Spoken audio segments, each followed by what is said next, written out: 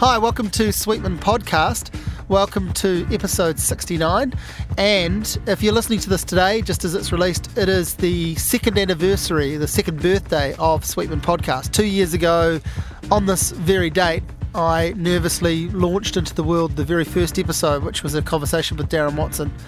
So I've got a few in the can, obviously, so over 70 conversations since that day a couple of years ago, and in the last year I've been trying to put them out once a week or so. So thanks for your support if you're a regular listener, and if this is your first time here for some reason, welcome. I want to thank Tea Leaf Tea, Yeasty Boys and Le Petit Chocolat who sponsor the podcast, and I also want to give a shout out to Phantom Bill Stickers, who have been a supporter of the podcast as a sponsor, and are still a supporter of the podcast, in that they quite often share the finished take on their Facebook page to their audience. So thanks to Jim and Jamie and the crew. And I guess I want to give a big thanks to my wife Katie for putting up with me doing this. And I need to give a big thanks to the Lo-Fi Sheriff for his support as well. So, and of course to all of the listeners. This is a conversation that I recorded nearly 2 years ago. You haven't heard it, it's not an earlier episode, but it was going to be. I lost it, and then I lost the file, not I lost the plot. That was ages ago. I lost the file, and then I found it, and then it was too long for me to deal with, and I couldn't deal with it. And I worried that it was time specific, because there was a conversation about a product release that had been and gone. And then I finally listened back to it and thought this would be a fun thing to launch into the world, to sort of celebrate the 2 years of the podcast. It's a conversation with a good friend of mine, Jeremy Taylor. Now, you probably know him from at least one of his many pursuits and the various hats he wears. He's a long-serving record store clerk at Slowboat. He's a record reviewer, music reviewer on 9 to Noon on national radio. He's been a food blogger. He's a singer he's a singer-songwriter. He was in a couple of bands that we mentioned in this podcast, Cinematic and Throw. He's released a couple of solo albums. He sings in weddings. He sings in covers bands. He turns up on he gets welcomed onto the stage to sing with people like Anika Moa and Tammy Nielsen. He's I guess a bit of a jack of all trades in that sense, and people probably know him for his conversational skills on Facebook or in real life behind the counter of Slowboat. He's a great raconteur. So we sat down and had a conversation that went for many hours, and it's a conversation that we've been having. I think we started it 10 years ago, and I'm not sure when the conversation is going to end, so you're just going to hear a bit of it in the middle. We met at an Interpol concert, and we both disliked that concert just enough that we decided we preferred each other's company to the band that was playing. So that's how bad it was. And it's been, as I say, it's been like that ever since. Probably once a week in real life I have some version of this conversation with him, and then it carries on online in some sense. So I do try to get to a little bit of the essence of him in this. We do talk about his various musical pursuits and his hobbies and interests and his passions, and some of the influences and some of the things he's interested in. We do talk across books and movies and TV as well as music. And at the time that this was first recorded, he had just released a book about rugby. So we talk in this episode more about rugby than I ever have on any of the other episodes of the podcast, and I actually really enjoyed having a conversation about rugby, because it's not something people probably seek out in me, and I don't know that I've got any good opinions about rugby, but I enjoyed the challenge of trying to have a serious conversation without laughing about rugby. It was fun, and it's a pretty epic conversation, so it feels like a good way to mark the second birthday of Sweetman Podcast. Thanks again to the listeners and to the sponsors and to Jeremy for never once saying, "Hey, did that episode ever run? Was it that bad? What happened to it?" He never once said that. When I mentioned to him earlier this week that I was going to run it, he said, "Good God, I don't know what we talked about." And I had that feeling when I finished listening to this, and as will he, and as will you probably, but somewhere in there I hope you enjoy it. This is episode 69, second birthday, me talking with Jeremy Taylor, and this is Sweetman Podcast. I don't know what I sort of thought it would be like to write a book, and when not that I ever thought that I had any aspirations necessarily. You're not one of these people that went, I've got a book in somewhere, No, I was sure, in fact, that I didn't. And I think people are probably quite relieved by that concept. But so because I was going to say, like, people that know you know that there are several ways we can get into this. But I was thinking, like, you know, the old Kiwi bloke is rugby, racing and beer, and you're kind of rugby, food and music. Yeah. So if we look at it that way, you don't necessarily think you had a music book or a food book in you, and it just happened to be a rugby book? There was at one stage when I was writing the food blog, the Omnivore on Stuff, that it was mooted that I'd just done what year would that have been? 2012. I'd done For Wellington on a Plate. The burgers. I ate and wrote about 25 burgers in 15 days, which was a monumental ask, and I look back on it, and I kept doing the Stuff blog at the same time, so it was sort of like double duty, 1 or 2 burgers a day to be written about, and another 3 blogs about that. So I look back on it now, and I think I have absolutely no idea how I don't think I slept very much. But don't you find with that stuff that and I mean you've just you've just written a book while doing a day job, and some other bits and pieces too that we'll get into, like you would have done some playing in the time that you were maybe not too much, but you would have done some gigs. I think it's very much a case of that thing, people always say, if you want something done, ask somebody who's already busy. Well, I was going to say that, but also, like, everything just becomes the new normal. Like, all of a sudden, you're a guy who turns up to work Monday to Friday and does a gig every other weekend and has a rehearsal now and then, but then you're that guy and you've got this homework where you're writing a book, or you've got this homework where you're writing a blog, or you've got this homework where you're eating burgers. Yeah. I sort of feel like I kind of wrote the rugby book in a bit of a blurry daze. I think I quite often wake up in the middle of the night and... Did I do that? Well, no, I wake up in the middle of the night and I'm awake for an hour or two. Yeah. And it's often at about the same time. It's often at about 2:30, and it sort of becomes... Insomnia becomes a bit of a habit, I reckon, and rather than just, like, watching shit television or something else, like what I would often do is, over that period, I would just sit and write. And I think people's idea of I'm writing my book, I'm working on my book, it wasn't, so I had a target of about 30,000 words, and I realised that if I was, so I started at around Christmas time, and I realised that if I was going to get done by when it needed to be done by, which was about Easter, I was just going to have to write. I was going to have to write a lot. So I did research. I found out everything that I could about the previous tournaments, about where the games were going to be played, about other national sides that I didn't know that much about. Because most of what I know about rugby has been gleaned for the most part over the last decade, and it's very New Zealand centric, and I think at one point in the book I'm maybe a little bit critical of the South African rugby media, because I always feel like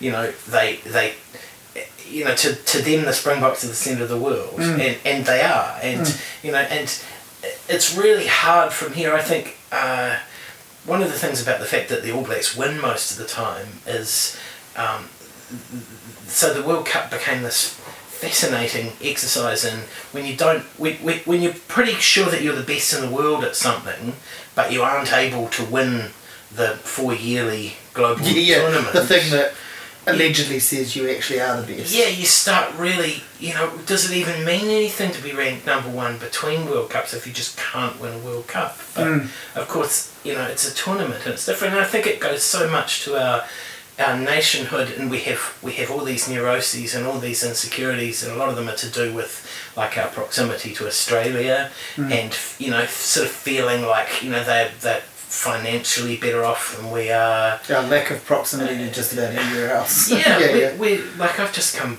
back from a month in Europe, and the overwhelming thing that you sort of find yourself thinking is we're just so far away from the rest of the world, and I think people in New Zealand have this overwhelming sense of, that they think that the rest of the world's going, God, New Zealand just looks amazing. It must be so great there. But of course, what the rest of the world thinks about New Zealand most of the time is nothing. They think about New Zealand about as much as we think about Botswana or... Well, that's it. We seem to come across like a people that is overtly concerned with how we're placed in the world. When you hear these, you know, these ideas that we're concerned, you know, people go overseas and they ask people, oh, have you heard of us? Have you been there? What do you know about us? And you never get that from any, you know, you don't get that from tourists that come to New Zealand. They don't go, we're from Germany, have you heard of us? What do you know about us? What do you like? You know, can you forget some of what you've heard about us? You know, like that doesn't happen. Yeah, I think, you know, I think a lot of what we think about the rest of the world is based on stereotypes and assumptions and things, and people talk about, oh, Americans are like this, and I sort of think, well, America's America is a bigger country than most people here can even get their head around, and it runs the gamut from all types of people. You know, I don't think that you can generalise about the cliche. I'm probably the least interested and most disappointed about when it comes to America is that idea of Americans don't do irony or don't get irony, and it's, you know, or they don't understand sarcasm, and that seems like people talk about that's actually specific to an American type of comedy, which to me is very strange because there's some incredible examples of great American satirists and ironists, and you know, it's thread through the literature as well as the even your 7:30 primetime comedy. Some of that is done with sometimes with some class, even for a mainstream audience. But people have this idea that the bog standard American comedy isn't as clever as the British one or something like that. Which I've been rewatching Seinfeld over the last few months, and you know, it's a little bit like Friends in that you sort of think that you've seen every episode of it, and every now and then I see one and I think I wasn't paying attention. I didn't. I didn't go to it, and it's such a remarkable document of a particular time and a particular, you know, mindset and things, and obviously it births Curb Your Enthusiasm. But I sometimes sort of wonder if, you know, if you're going to talk about the most important British comedies, then I guess you'd be talking about things like Fawlty Towers, Blackadder, and certainly the young ones. Yeah, and certainly The Office. I think, but I think, you know, the Office describes a very particular type of British culture. And when I lived in the UK for a couple of years, 98, 99, and I worked in an office. And there was a guy who was like Finchy, who used to come down from up north. Yeah. And he was, you know, total jerk. And there were, you know, there was like the office romance, the Tim and Dawn kind of thing. And I think when they remake that in America, which, you know, some people love the American Office, I sort of think they do kind of miss maybe a fundamental aspect of the British psyche, in the same way that you could remake The Sopranos and set it in Britain, but becomes a different thing. Well, that's it. I was going to say, like, most of the American comedies or shows where they have remade a British thing, to me, haven't really quite worked, but that's someone trying to cop someone else's feel, basically. When they do their own thing, when something originates in their country, it arguably is far more successful. You know, like there are some great American shows. Like Seinfeld is a great example of a kind of quintessential American show. And it's very New York. Yeah, that's right. It's not just American. It's a very New York show. Is the other thing, but yeah, little old New Zealand puttering away here in the corner. This idea of ourselves as little battlers, and I think it sort of bleeds through into all aspects of what we do. I think that.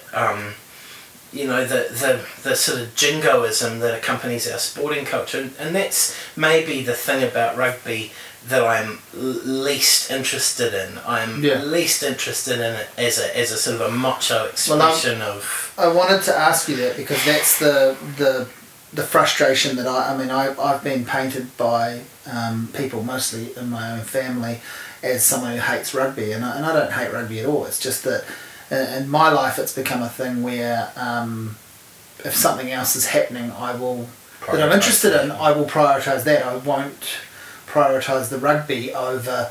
And I think I probably ended up doing that as a reaction to what I saw, which was that the rugby became the priority. I mean, I sound like a sad fucking bitter kid, but I remember my birthdays in the winter, and back in the days when rugby was just restricted to a few months of the year, I can remember my birthday was always hijacked. They'd have the birthday party, and I was a kid, but it was timed right around the Bledisloe. And just as the birthday party was getting going, the adults would all just walk away and they'd disappear. And look, I played sport. I never played rugby, but I played sport, so I followed rugby and was into it. So I'd watch the game too, but it was a very weird... It's like you're having that taken away. It stuck with me, that idea that this, and then I came to university and got into playing in covers bands and pubs on Fridays and Saturday nights, and when rugby was still being played in the weekend primarily, which I guess it still kind of is most of the time, but screening only live, not, there were no like recorders and stuff.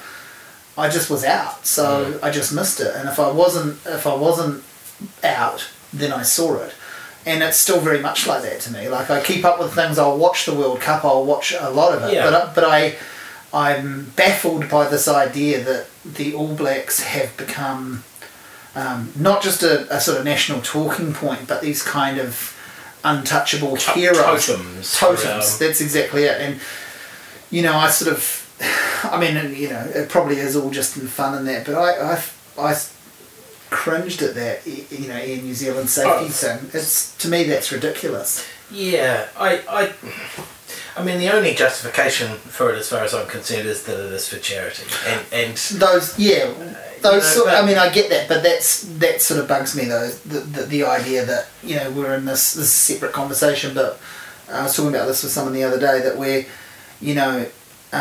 everything like a gimmick will always win out now. Like, something has to be perceived as being fun or gimmicky, or we can write it off as, don't be so serious about it. Yep. You can't just have an earnest attempt at something. You can't just do a serious fundraiser. There has to be a inverted commas fun component. See, I almost fundamentally don't sort of want... I'm determinedly a bit fun police about things. I don't want things to be... I want serious things to be serious. And,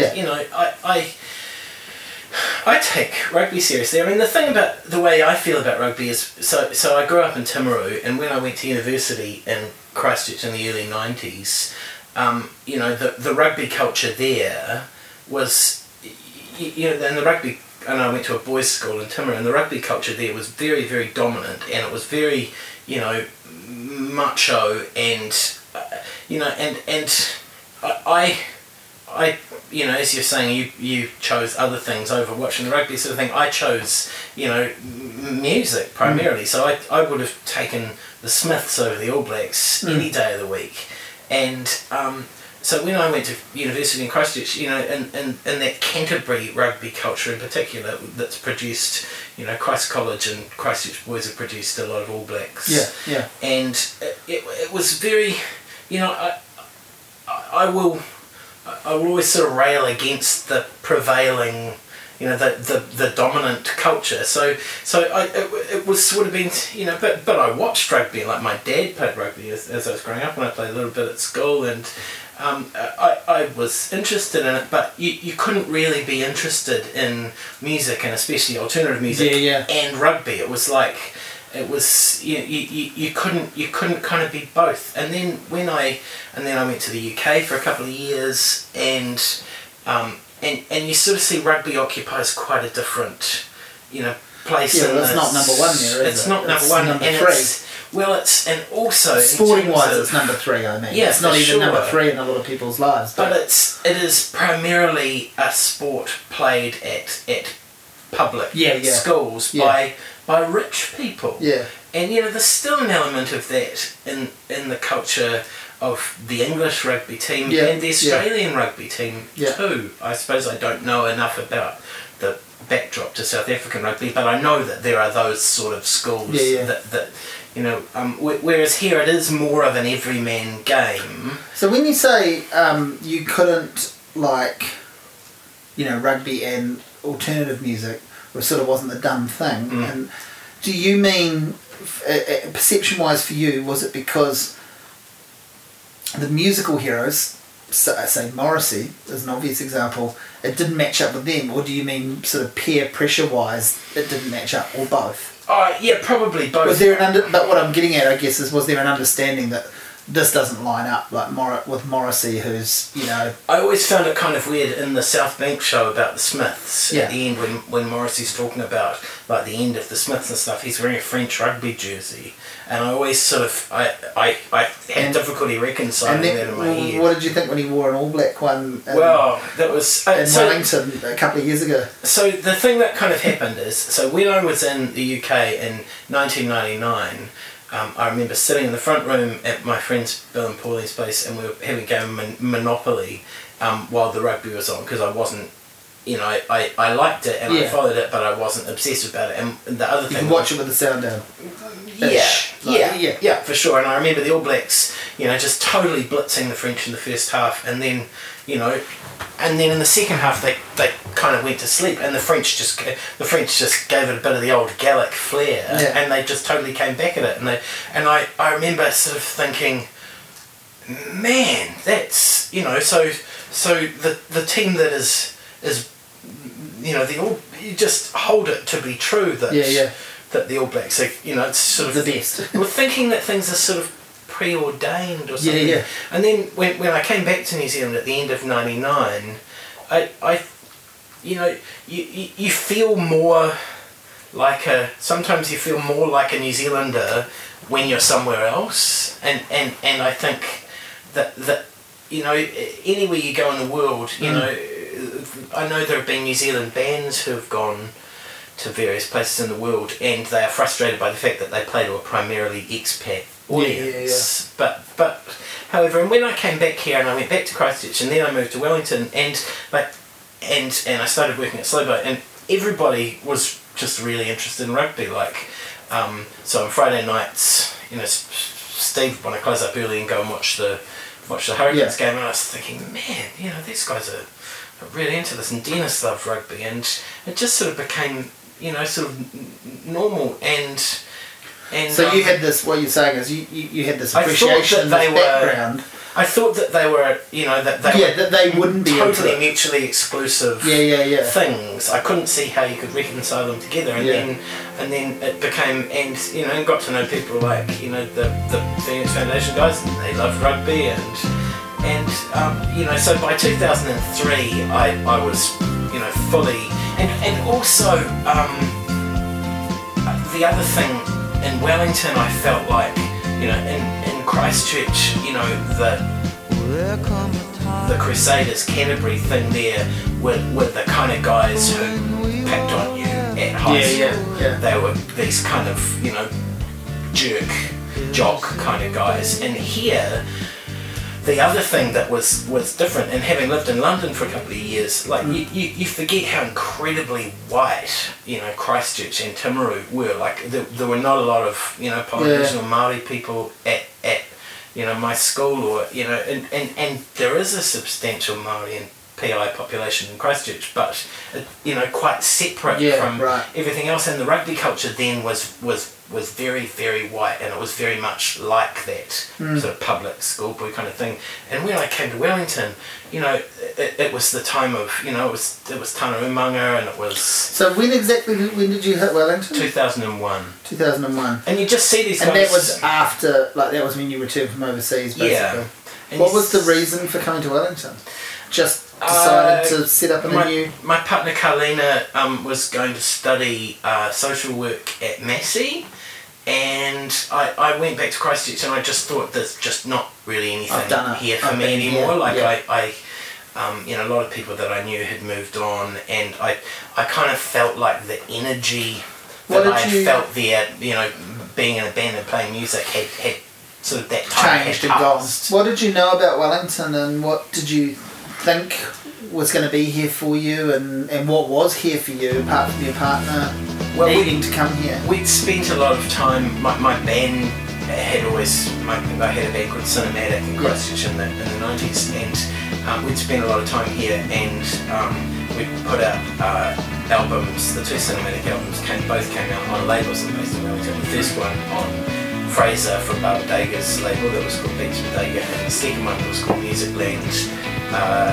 We had a manager called Alan Clark, who was an old friend of mine from Christchurch, and he put everything out. So we used to come up here and stay quite a bit, and then we actually recorded a third album here. And I mean, I knew people. I knew Dennis and Steve at the shop, and my friend Bill E had come back from the UK, and they'd come to Wellington. Okay, so you didn't turn up here. Oh no, I knew lots of people here, and because we're gonna come back to Cinematic whether you want to or not. No, that's fine. Because you describe yourself as a recovering singer-songwriter. Yeah.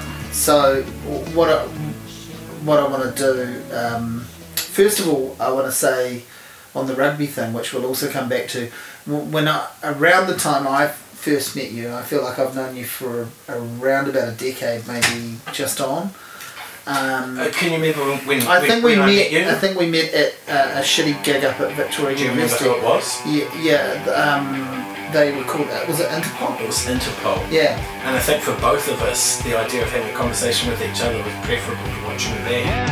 Nobody searches, nobody cares somehow. When the loving that you've wasted comes raining from a hapless cloud. Which really just serves to how bad they were. Look, I was never a massive Interpol fan, but they did enough on those first couple of records to make me think, you know, it's sticky and gimmicky, but it works. But that gig put me off them completely, and I've never really cared about them since. They were the sort of band that I sort of felt that I should have liked. Yeah. And they're ticking all the... And people said to me, if you see them live, it'll make sense. And I saw them live. And it did not. Or it made sense why I didn't like them. I thought, exactly. See, I was right or wrong. That's exactly how I felt. Yeah. And I haven't really bothered with them since. Yeah. You know, and maybe they've done some, maybe they've turned a corner, done some good stuff, but I don't care. And you had reviewed kindly my first solo record that was called Black Balloons. And is that why we talked? Probably. Had I already reviewed that? Yeah, you had. And I think I said somebody's told me who you were, and I just said thanks. Yeah. Nice review sort of thing, and also. You know, your reputation had rather preceded you, and people kind of had this concept that you were this mean guy who just slagged everything off. Which I probably didn't even do that much then either. Well, no, I think you were. I probably did.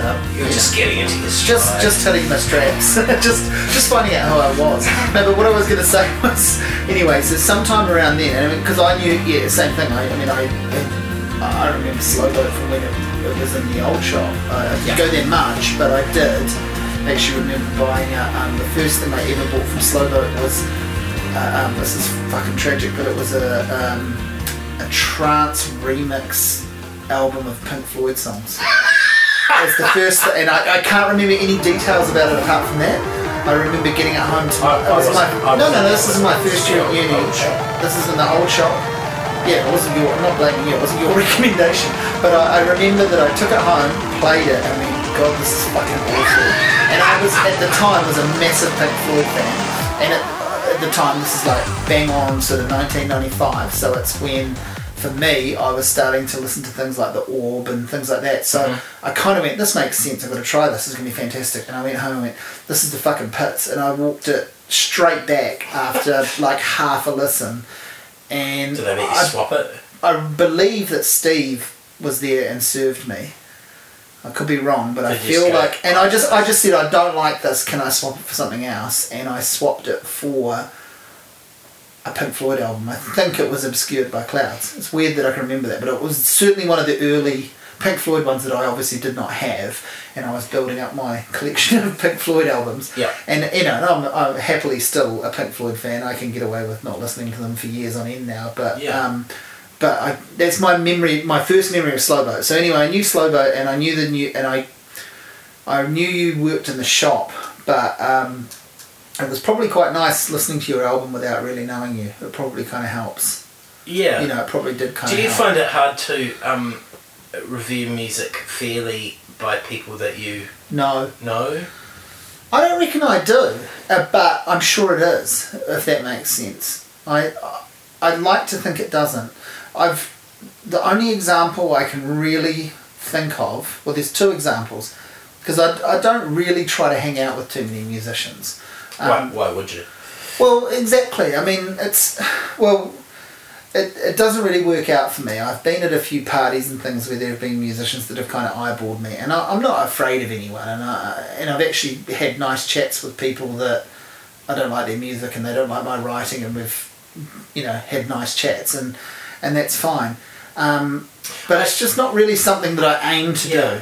You know? I mean, I really don't think that you have to like what somebody does No, to you like them shouldn't. as a person. Exactly. Sometimes, you know, you can admire somebody because Sometimes of what it's they your do. introduction to them or whatever, yeah.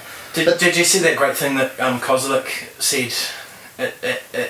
He's been doing this tail out outro thing to the last song on the new album, and he says the thing about if you see a band and you don't like the band, tell them how good their light show was. And if you don't like the band and you don't like their light show, You told write your me own that. fucking songs. Yes. Form your own fucking band. You know? Look, and to answer your question, you don't care about the answer, you've moved on, but to answer your question, the only two people I can think of that I feel like I know to some reasonable degree that make music that have some profile would be Rian Sheehan and Anika Moa. Yeah.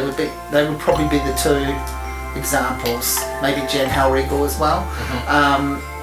And Rian, I can honestly say, hasn't put a foot wrong for me. I get what he's doing and I like it, and I've only just sort of come to this expression, but it's in my wheelhouse. It's totally in a range of music that I enjoy, and he and I have talked about that. And again, I listened to his first album when I really kind of didn't know him. I knew who he was, but I didn't know him. I don't actually think we'd met when I listened to his first album, and that kind of helps.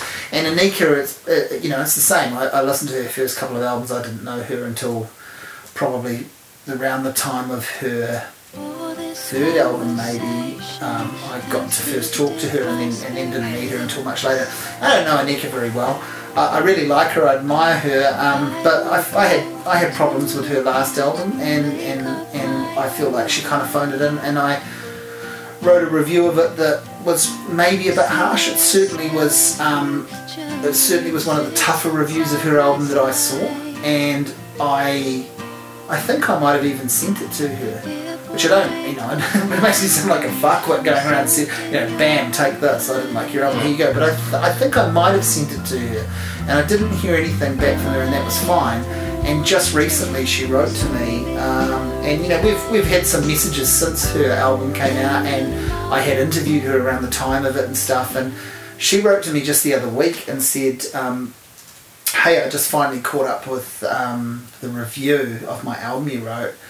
Geez, you don't hold back, but it was really nice what she said. She basically just said, good on you for saying what you think, and I think I put a line in the review about, she'll just toss this off and ignore this and move on, and she sort of referenced that and said, I actually take it to heart, well, not to heart, but I take it pretty strongly what you said, and I understand where you're coming from, and all I would say is come to the show, and you might. And I said, I'm real keen to come to the show. I'd love to, I'm keen to have her on the podcast, and we'll probably talk more about that and other things if she does come on the podcast. But those are probably the only examples I can think of.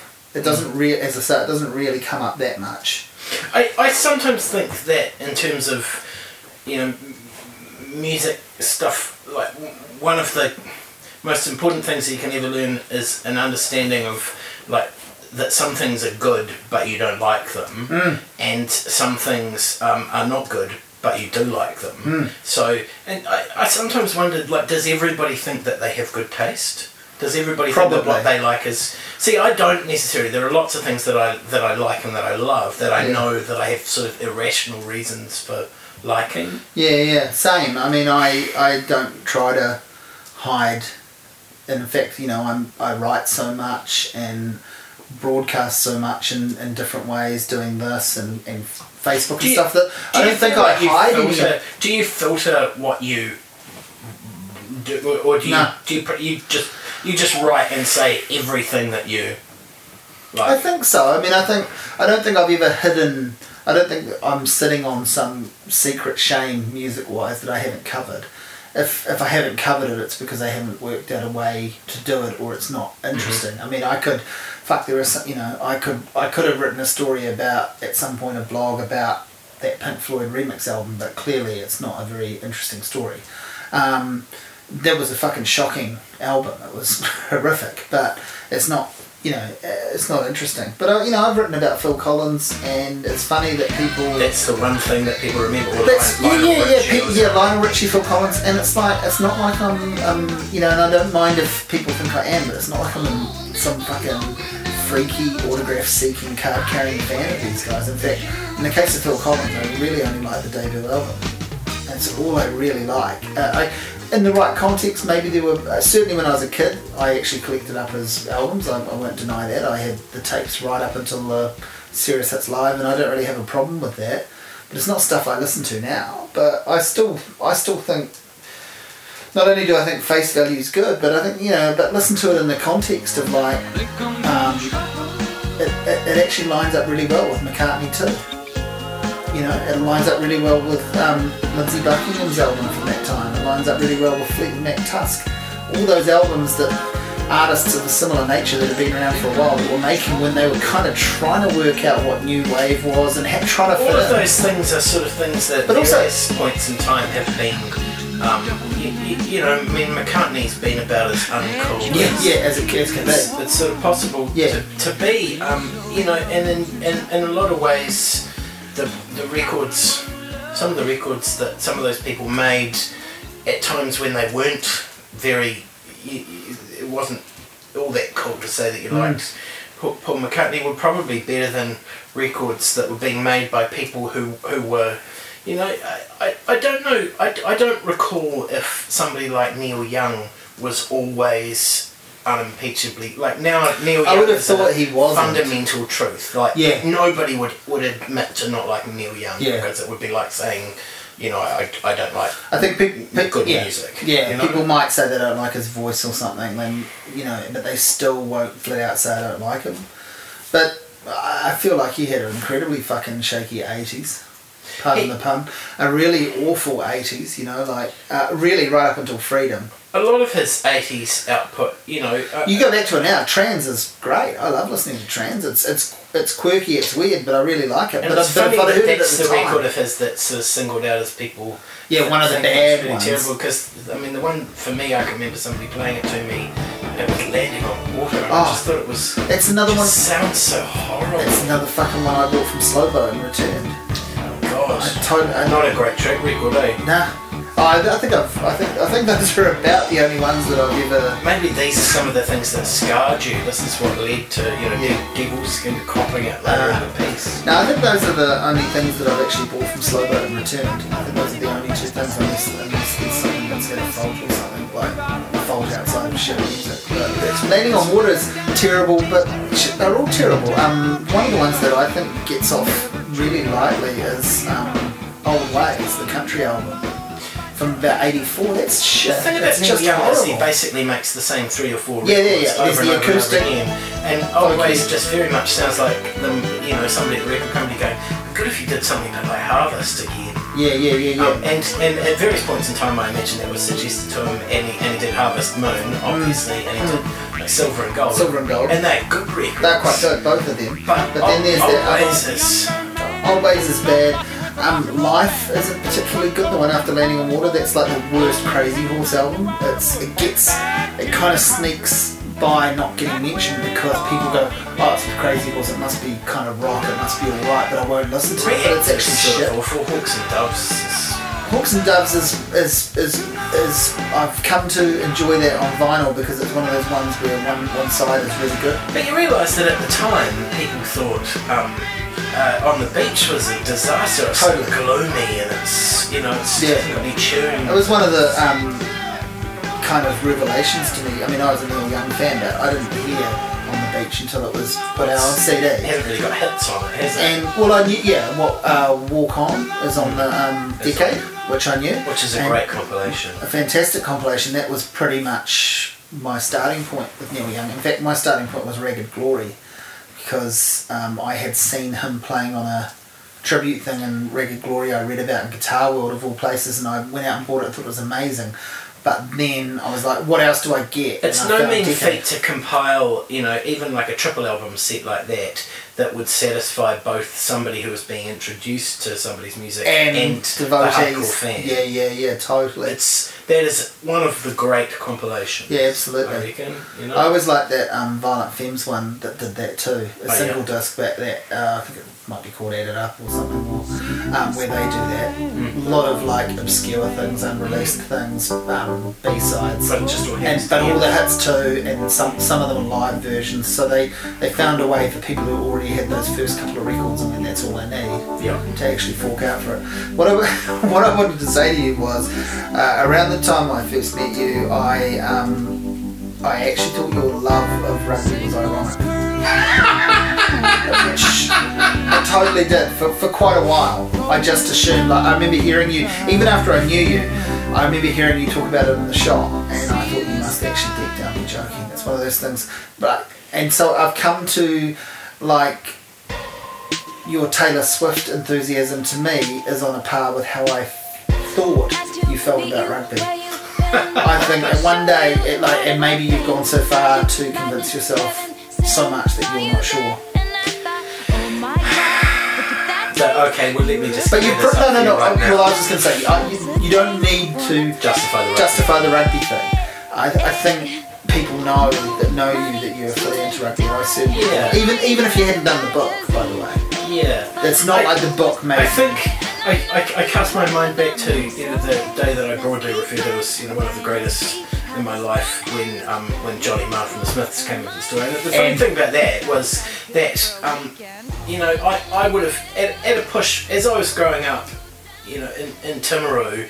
And even when I moved to Christchurch, a friend of mine used to joke about, back in Christchurch, in your paisley shirts, riding around the square on your Vespa, listening to the Smiths, sort of thing. And I go, it wasn't like that. And I go, it was sort of like that. Yeah, I wish it was like that. But I always, I would have, if you'd asked me what I liked best about the Smiths, I would have said, I guess Morrissey. And if I look back on it now, I realise that Marr was a much bigger deal to me, and every guitar I've ever owned was in imitation of something that I'd seen him playing. So the day that Johnny Marr was here with the Cribs, and he came into the store, I kind of teed it up beforehand, and he came into the store and he was just the greatest guy. Like if he lived here, he would be somebody that you would... What's your preparation for that? Do you get an early night's sleep? Do you go through Smith's albums? No, well, I wasn't entirely passages? sure that it would happen. Yeah, but even so, I imagine you do some prep. Do you read a couple of Wikipedia entries or? No, I know it all, man. I've got it all stored. Yeah. And I brought in my copy of this first Smith single, the Hand and Glove single, and he came in. It was just lovely. And he posted pictures of people, and he signed my record, and he turned it over, and he went to us. First press in Manchester address. And I like it when people know their own, catalogue well enough. And while he was there, and we were all having our photographs taken, like one of our regular customers is Marr Noru's yoga instructor. So while Johnny Marr was there, who walks through the door? Marr Noru makes one of his irregular appearances. And I felt in that second, and Steve said to Johnny, he said, Johnny, do you want your photograph taken with an All Black? And Johnny said, I'm not really interested. Don't really like rugby. Yeah. So, but the moment of the Johnny Marr Nonu photo was lost. So, but I felt like in that moment I had to make a choice. You took a mental photograph. And then afterwards... Who did you pick? Well, I knew that Johnny was only going to be... I'm going to see Marr Nonu again. I could. Yeah. I might. And then Scott came back after Johnny had gone with Marr. Yeah. And I said, you didn't know who that guy was. Yes, I do. It's Johnny somebody. He's the best guitar player in the world. And I said, he just told you to say that, didn't he? Yeah. See, I heard them Round the Wrong Way, and I I never really heard the Smiths growing up. I heard Morrissey because I had a small handful of friends that liked Morrissey, and I remember seeing a couple of singles. I remember seeing a couple of video clips. I can remember seeing... Because they weren't really a video clip band. No, but I can remember seeing like live performance type things of... the two that stick out to me were of Morrissey were You're the One for Me, Fatty, and Last of the International Playboys, and I sort of went, that's okay, but I don't know how I feel about it. I don't know what I think of that, and I bought that World of Morrissey compilation, which I still quite like, but overall listening to that I kind of went, it's a bit wet, it doesn't mean anything to me. I don't know how I got onto the Smiths. I think someone loaned me a tape, which I still had a tape player in my car, but anyway, Smiths made sense to me because of Johnny Marr, because it was more overtly, pop tune based. Whereas Morrissey, to me, he's always been I think I've told you this before, but You Are the Quarry is to me one of the really great Morrissey albums, because I think in the context of his solo career, he's fully and finally realising himself as this great crooner. Yeah, I think there are 3 good Morrissey solo records. I think Viva Hates. Yeah. Great, and immediately post Smiths, it's got Vinnie Riley from the Direct Problem, and I just think, and it's got a string section, and it just opened up this whole thing of like, could go anywhere with this now, and he chose to go pretty much precisely nowhere with it. He got the Rockabilly Band, and musically, it was all very safe and very, very Foursquare and quite rockist. Yeah. And I think for somebody who always sort of seemed to be kind of trying to reject, in the same way that I sort of felt like I was trying to reject that sort of rugger bugger kind of culture, it was like suddenly he'd just sort of given in to this sort of like sludgy kind of rock thing. But then I think Voxel and I is a really beautiful record, and then I would say You Are the Quarry is probably the next one. And I've gone back to most of those records. There's a couple of Morrissey records I'm fudgy on, but yeah, those records you mentioned, those earlier ones are great as well. But I kind of rely on the compilations. Yeah, and I think like the Smiths compilation Hatful of Hollow, I think given that it is a compilation and it's lots of the stuff from the like the early John Peel sessions and stuff, I just think it hangs together so perfectly, and it's such a there's something that people sort of say that thing about like a debut album having the most impact, and it is the most raw and real that you get usually and it wasn't the debut album, but the debut album was kind of flawed, but that if anybody doesn't know the Smiths records, I would say that's probably the best place to start. It's the Smiths. I think the first one I heard, funnily enough, was the last one. Strange Ways. Yeah, and so that kind of, to me, is still the sentimental favourite for me, because I feel like it's pretty much without, like, maybe you have a different opinion on it, but I feel like it's pretty much without fault. Like, selection-wise, everything on it works, and it's not too long. I love it, but I think it's, by that point, its stylistic range is broader than the other things, and I think, you could see quite clearly that Marr was... Well, that's the funny thing about it. I was going to say, if I then line up a compilation or whatever, and I really got like Louder Than Bombs is probably the compilation for me. But if I line up a compilation, I don't really care about anything that's on Strange Ways separately. But I like it as an album that kind of hangs together. But I don't actually isolate tracks from them. And there probably are some great tracks. I mean, but I don't actually go, that's a great song. I just go, I find it incredibly difficult to be objective about it, because I find it incredibly easy to be quite critical of both Morrissey and post-Smiths, but I think that the Smiths is just one of those, and also it's one of those beautiful things that just kind of happened, and they have that thing as well that they are like a great British band. They're like the Beatles or the Kinks or or maybe even Small Faces. Nearly. Who else was I going to say? Stone Roses would be. But they even the Stones. If you actually just take if you take that as a separate band, you could almost.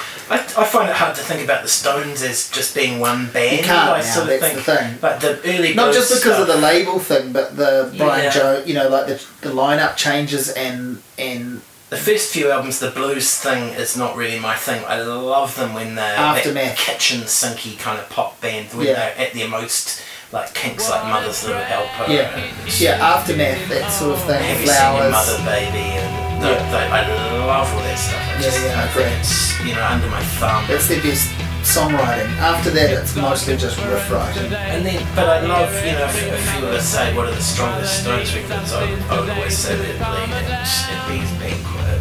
Yeah. They're the two that I listen to the most. And then, Sticky Fingers is pretty great, I reckon, and of all their reissues, that's the one that they are I've gone. fully one of those bands that I hold it against them, the bad things that they have influenced. And Yeah.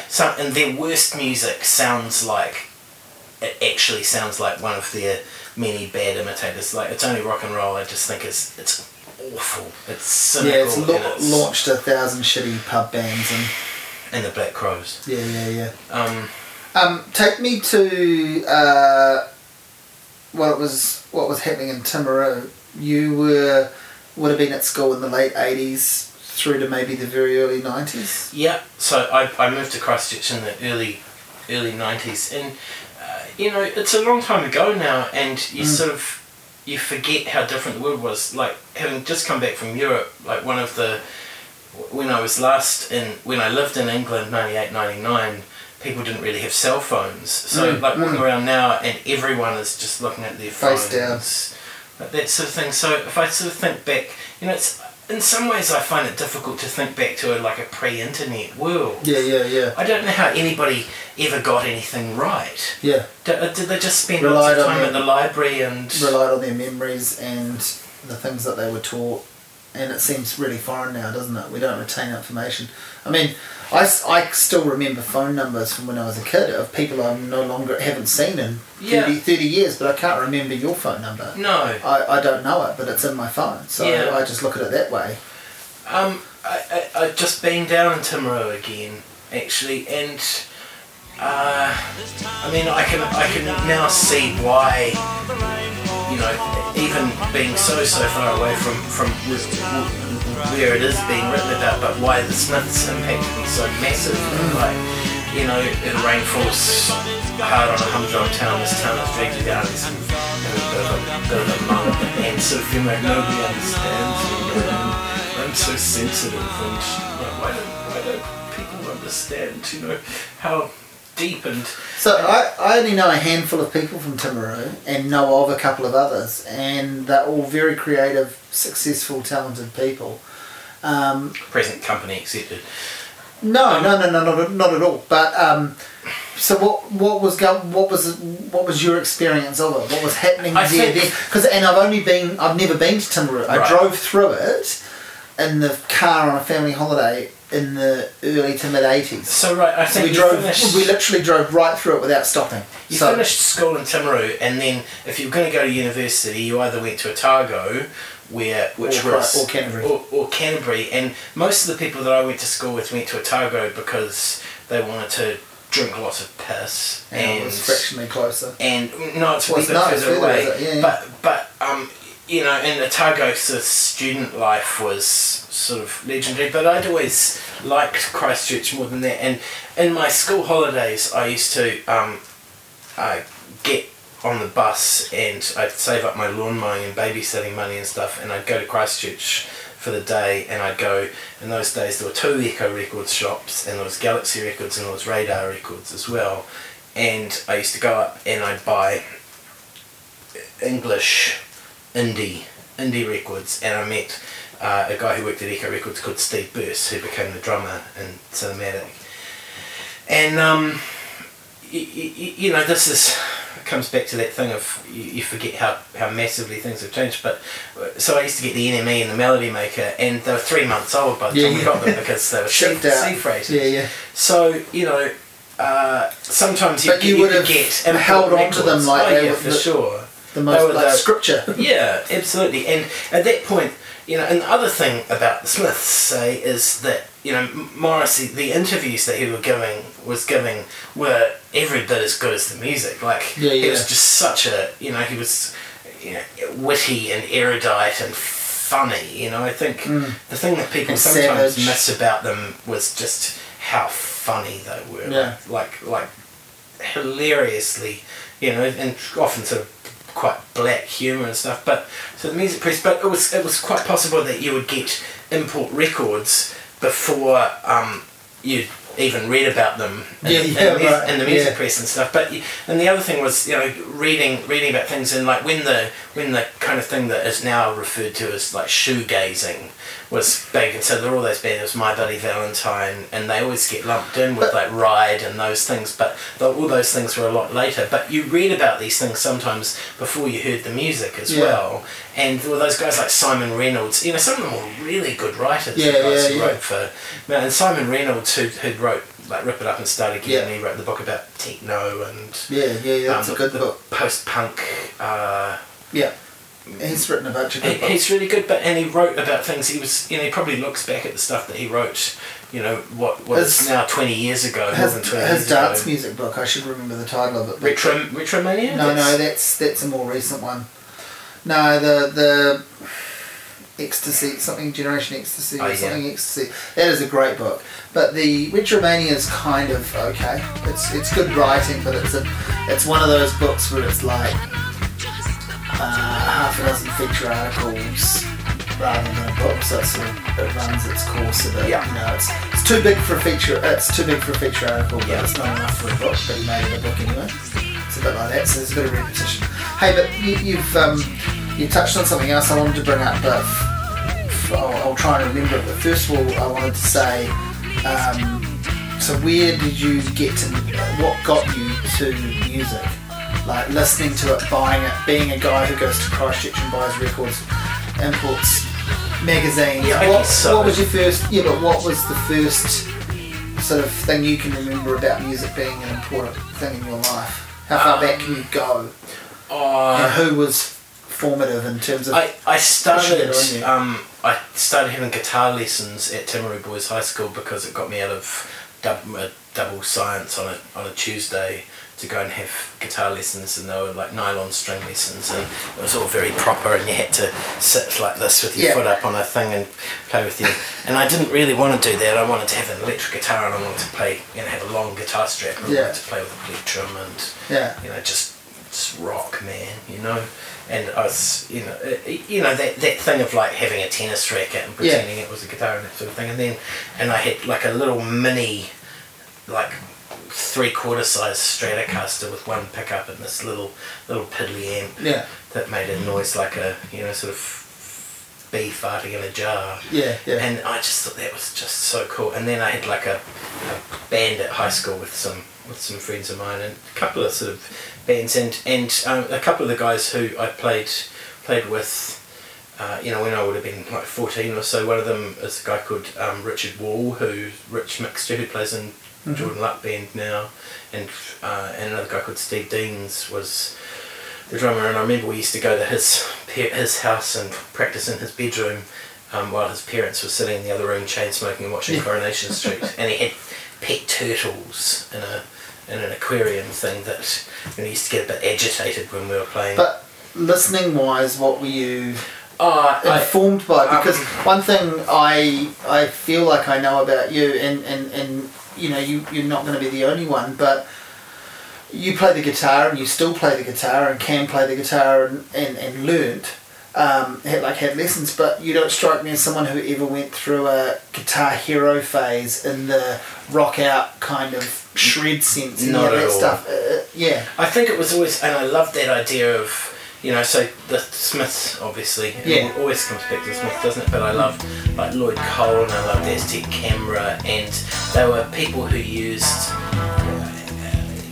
guitars as I loved that idea that Ma kind of had about using the guitar to you know, create like a whole record, you know, sort of playing in a way that was both sort of percussive and melodic, and supporting, you know, always being about the song, and you know, and so a lot of things I got interested in were from people, you know, things that people mentioned in interviews. So somebody like the Byrds would get brought up, so I'd go back and check out the Byrds, and then Beatles, and you know, worked my way through the Beatles and Dylan and Stones and all these things that were the things that you were, you know, and at some point the penny must have kind of dropped that, man, you can listen to music that isn't just contemporary music, you can listen to you can go any music further back and you don't only have to listen to pop music, rock music played by, and you know,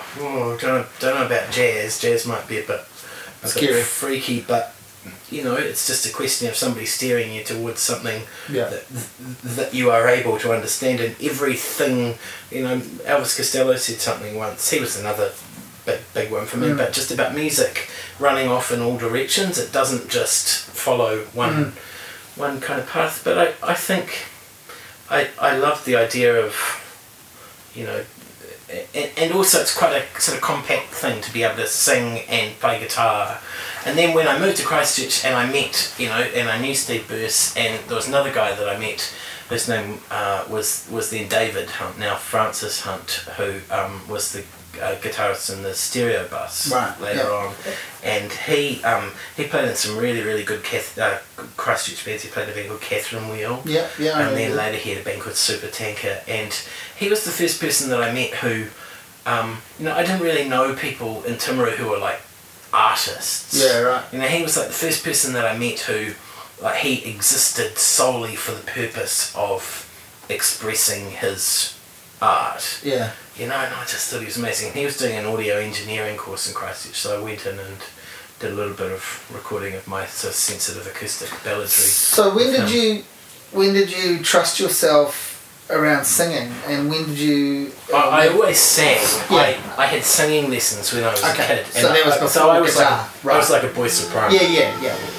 So that's what I thought, but I just wasn't. No, I was always pretty sort of. And what were the family members that were singers? What, like my your parents? grandfather sang. He liked kind of opera stuff, but then they lived in the Waikato. They lived in a place called Matamata. And so he was a very sort of larger than life character, and he's, you know, big voice, and but that have any sort of impact on you in the sense that it sort of does because you're recalling it now, but like, was he someone that you had any sort of musical bonding with at all, or is it more just you later on understood that he did that? I thought that he was, you know, he was a pretty amazing character. Like he was kind of complex and was, you know, he was probably kind of crazy, but he was larger than life, and he was just exciting. And me and all my cousins just thought that he was just like, whoa. And I think, you know, all our parents thought that he was, you know. So when did you know that you could marry up an ability to sing with an ability to play the guitar? Did that come instantly? Like, in that after you can kind of get your way around the guitar a little bit, you're like, oh, well, I can already sing, so I'll just start. I don't know. I think I'm singing things out. And I had like a band at high school at Timaru Boys, and I think we got to play at a few. And people used to, because, you know, there wasn't really anywhere you could go. There wasn't really anything you could do. So we used to hire somebody would hire a hall, and they'd get kegs, and everyone would pay like $10 and for, you know, as much as they could drink, sort of thing. So the first gig that I ever played was in the reasonably salubrious environment of the Caroline Bay Hall that was had a sprung dance floor and this polished floor, and we went down and we set up our gear, and then we went away, and then we came back, and we were ready for the big debut performance. And by the time we got back at about 9:15, the whole floor was awash with beer and vomit and snogging teenagers. And I think we played about 3 songs, and then the cops came and shut it down, sort of thing. But it sort of seemed like an amazing thing to me to do, to be able to, and also to play music with other people, you know, and that you could, you know, I can play a little bit, and you can. And you're going to play drums, and you can play bass, and there's, you know, somebody else, and but between you could make a noise that actually sounded a bit like resembled a record. Yeah, well, yeah. well, that sounded yeah. like a band. Yeah, you know, yeah. Because he had this. I mean, Yeah. you know, it was probably pretty huckery if you could listen. If you to had it now, tapes but, of it now, yeah. But I sort of remembered sort of like I wrote. Was it always quite structured around the idea of songs? Yeah, it was never sort Never of jamming. big jamming, because you weren't listening to that stuff. Not really, no. You weren't I listening to didn't- prog, and you I weren't didn't listening understand to it. big bluesy mountain jazz. And it wasn't about sort of musicianship. I think Yeah, it was yeah, always it was about, about songs. songs, and Yeah. it was about singing and pop yeah, tunes and and melodies. Okay. You know, with So when does- melodic stuff. and arguably a lot of that other messy, noisy stuff hasn't really ever come into your listening. I mean, it has. You're aware of it, and obviously through your various jobs. But do you know what I mean? Like in your personal listening, you strike me as someone who still very much cares about the framework of the song. I love when things are beautiful and well constructed and a bit distressed sounding though. So a really formative thing for me in Christchurch was going in one of my holiday trips up, and Steve Bruce handed me a copy of My Bloody Valentine Isn't Right. Anything. Yeah. And I got it and he said, you'll love this, you know, just give it a bit of time. And I got it home, and so there was this weird thing that happened. So while I was going home on the bus, you know, you pull the records out, and some of them had, you know, lyric sheets, and you read the lyric sheet and stuff, but you could look at the record, look at the grooves on the record, and you go, okay, that'll be a loud one, and that'll be a quiet Yeah, one. yeah. That sort of thing. That all sort of got lost later in the piece. But, you know, listening to things that sounded like you know, something that sounded a bit like his stereo was a bit broken. And then you know, later I remember he taped for me the Tremolo EP that was very woozy, you know, bending in and out of tune, sort of thing. And when I was in the UK, there was one night I was at a pub, and I met Kevin Shields at the bar from My Bloody Valentine, and I sort of felt like I made a complete arse of myself. I may have, said to his face that he was our generation's Brian Wilson. May have, hopefully didn't. Undocumented. Think I might have. Yeah. And I went back over to my friends was a guy called Richard Gordon, who managed bands who were on Creation and stuff. And I said I just made the biggest jerk of myself in front of one of my heroes, Kevin Shields, and said, he's a pretty nice guy. He's quite shy. And then he came back over, and I just ended up talking to him for ages. And I told him about having a tape of somebody had taped the Tremolo EP for me, and listening to it on my cassette Walkman on my bike, and thinking that my Walkman was running out of batteries, and sort of thumping the Walkman as he used to do to sort of try and get a bit more juice through it. Yeah. And he laughed, and he said, when I dropped the master tape of that in a Creation, that I got a call half an hour later, said you're going to need a new master tape, this one's stretched. So I quite like that sort of his experience with creating. You echoed mine with listening to it on the other side of the world, and and because New Zealand really did seem, New Zealand was further away from the rest of the world than it is now. Sort of pre-internet. Yeah, of course. So take me to Throw and Cinematic and Christchurch and first record store job. Oh yeah. All of that sort of. when I How finished- does all of that fit into place for you? Well, I started playing in a band with Steve Burse and with David Hunt, and a guy called Dylan Pallett, who then worked at later worked at Flying Nun and is now at IMNZ, and we sort of kind of practiced and stuff, but I think we only played once or twice, and then Steve had already been in a band with Rob, and we just sort of ran through some songs, and Rob submitted it for an arts council. It was a Queen Elizabeth Arts Council grant, and we got a grant. So suddenly it was sort of a band thing, and that sort of went for a while. But we were really quite incompatible. Right. So and that sort of ended sort of fairly abruptly, and I really wanted to have a band where I sort of felt like I knew what I wanted to do, and So you wanted to be the chief songwriter. Yeah. Or I wanted to be the lead voice, the spokesperson. Well, I felt like I knew what I wanted You wanted it to be. You wanted to be the person in charge of where it went.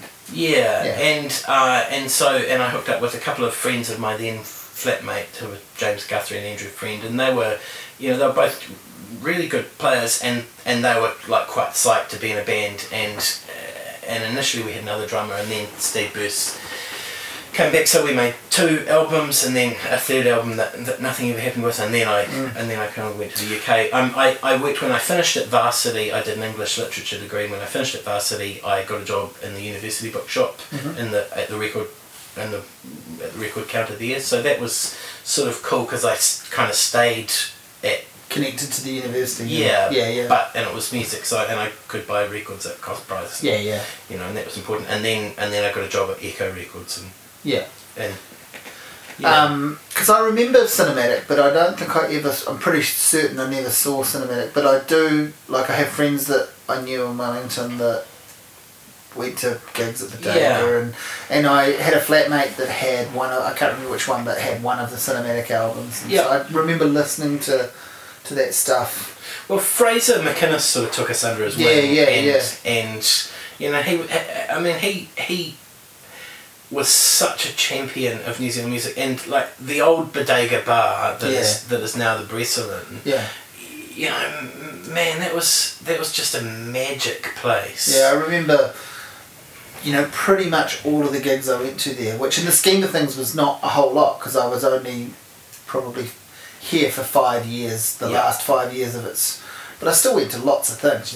Met King Loser a bunch of times, and some of the very first dinner gigs, and then loads, and the week that they closed it, and they had Graham Downs one week and Chris Knox the next night, and saw Paulie Barner-Jones there a dozen times, and all these different things. I was thinking about it a lot this week because I've just had the JPS. Yes. I Like Rain reissued box set thing, and I've just got that. Fraser would get me up from Christchurch because I was just me, and I was an easy support act for whoever else, and so I played solo. I played before Shane Carter playing, and at that point I was like, God, this is a pretty big deal, playing Shane Carter, and also before JPS, after Bleeding Star had come out, I loved that Bleeding Star record.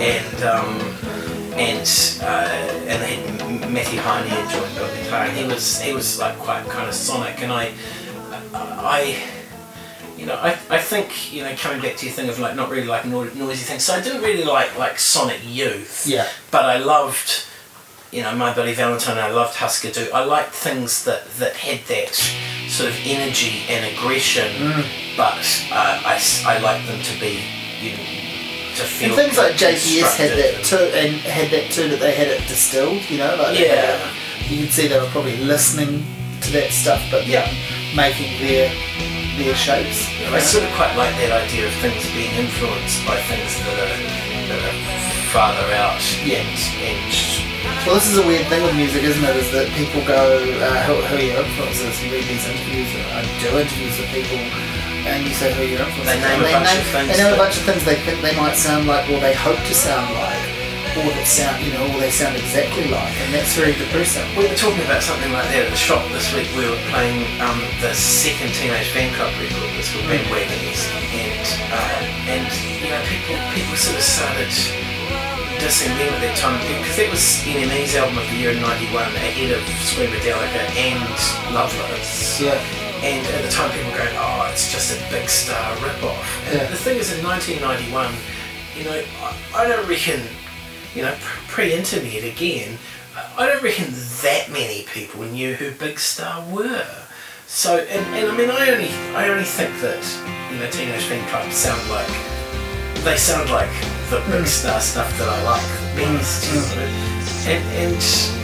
but it's funny, isn't it? Like because people will always sort of name check things that you go, really? Because you sort of name check Sun Ra and Can and all these things, and I just think you sound like Coldplay, Well, that's it. People go too far the other way of trying to, I better name these like either hit touchstone things or just things that are a million miles off what I do.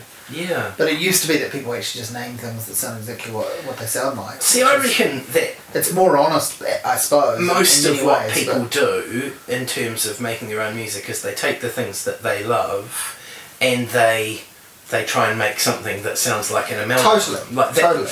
Surely you try and make something that doesn't exist Absolutely. out of the influences that you already have. Which isn't a bad way to start. It's really isn't a bad way to start, so long as that's like confined to the practice room. Because it's a bit like that idea of like how do you find your voice as a writer? Well, you rip people off, you imitate them. Bad poets borrow, good poets steal. You assemble these things. Was that Bono? Yeah. He stole it from T.S. Eliot.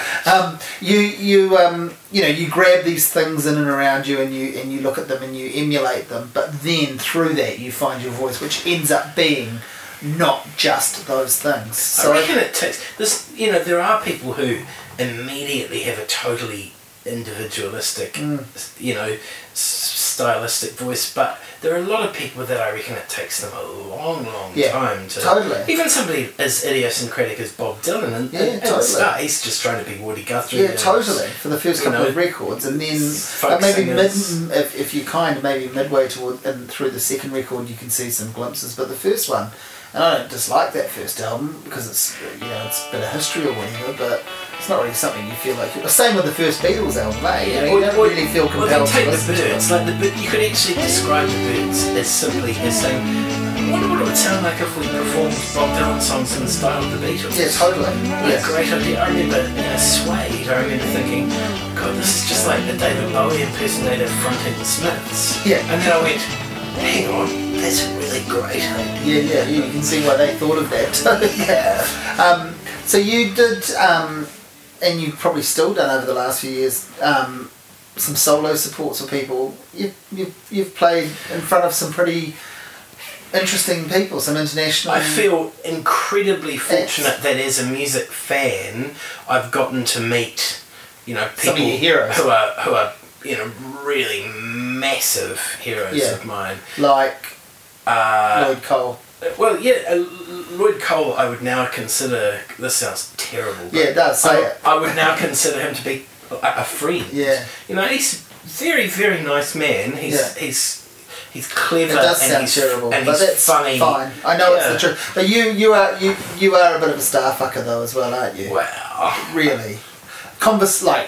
Anecdotally, anecdote wise, you are a bit of a star fucker. I sometimes think that like when people tell stories, they've either got to be, you can tell great stories about people that other people don't know who they are, or you can tell okay stories about people who who they do know who they are, but try and impress on people that don't tell not great stories about people who know who they are.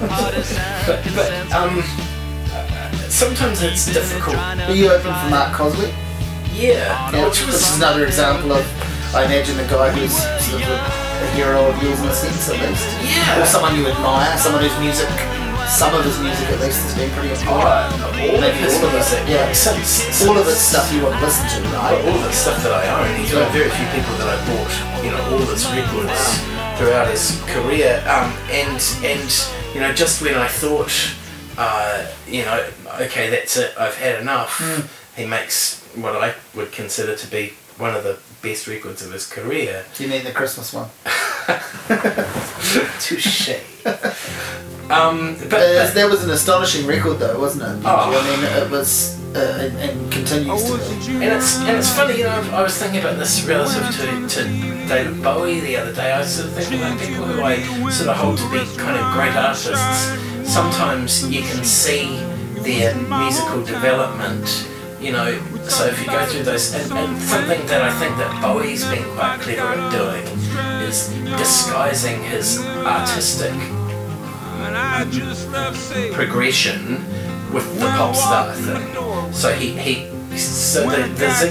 whole Ziggy Stardust persona was a great way of him deflecting attention from the progression he was making as a composer and as a songwriter. So the thing is, so so with Mark Kozlik, the Among the Leaves, Sun Near Moon record, I sort of got where it was going, this very sort of narrative driven and diaristic and unfiltered thing, and I just sort of thought, it's, you know, I don't really care what you had for breakfast, or that you bought a bottle of water from the 7-Eleven, or, you know, I walked down the street and it was a little bit cold. It felt like an artistic dead end, and then he just totally found a way to contextualise it with the Benji record, and I you know, it's kind of so that was a big deal. I've met you know, I've met lots of people who you know, and like weird meeting Henry Winkler at Echo Records. Yeah, I was going to say, you get to meet, you've gotten to meet people through the shops too. Like Slowboat is a, you know, Phil O'Brien, Dennis's brother, was on here saying Slowboat is one of those places where all the musicians in town who care about music end up finding themselves there. They either get told about it or they already know about it. Yeah, some of when Robert Plant came into the shop. Exactly. Well, that was what we were talking about. He was talking about how proud he was to see that photo of Robert Plant with a Slowboat bag, because it meant a lot to him knowing it was. So I was at the back of the shop, and Catherine in the shop came out and went, "Oh my God, Robert Plant's in the shop," and I can't talk to him, like I'm just too overwhelmed. Yeah. And I also think, well, it's actually not that big a deal to me, because you know, I appreciate that he's great, famous, and that he's really good and everything. But Led Zeppelin are just not a band that I've care too much about. Yeah, so I just you know, that it's that thing you were saying. You know they're good. Oh yeah, for sure. And in some ways, I like,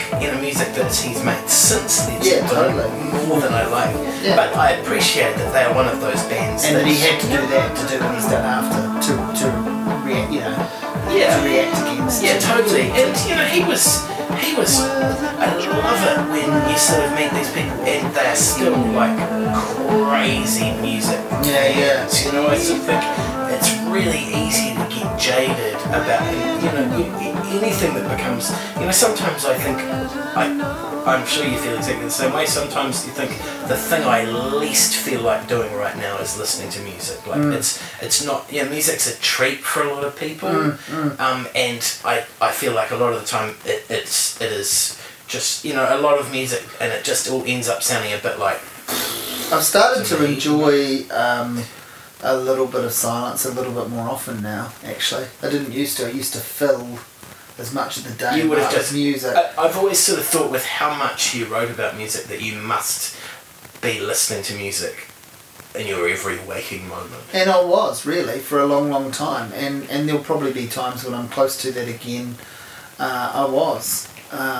But now, you know, now things have changed, you know, like in writing online, blogging, you with having, you know, YouTube and stuff, you just bring things up to look at, to remind yourself of something. Oh, that's the trigger for today, I'll go off on that topic. Yeah. But I needed to watch that again. And it isn't as ritualistic as, oh, well, I'm going to lift out this album and sit down. Do you have things that you feel like you know, I have albums that, you know, even things that I quite like at the shop that I would never listen to at home. Yep. And other things. Well, I used to work in music stores, and I definitely had that then. Yeah, absolutely. Things were shop music and things were home music, and it was good to keep things separate. There are things that I would never play at the shop. Yeah, of course. I just wouldn't. You don't want them ruined. And they may not work and all of that, but you actually, it's more selfish than that. You don't want them ruined. Don't want them shared. Don't want them shared a little bit. You want to, you know. Keep them for yourself. You wouldn't play that Paul Buchanan record in the store, would you? I think that we did. No, but I mean, you wouldn't want to.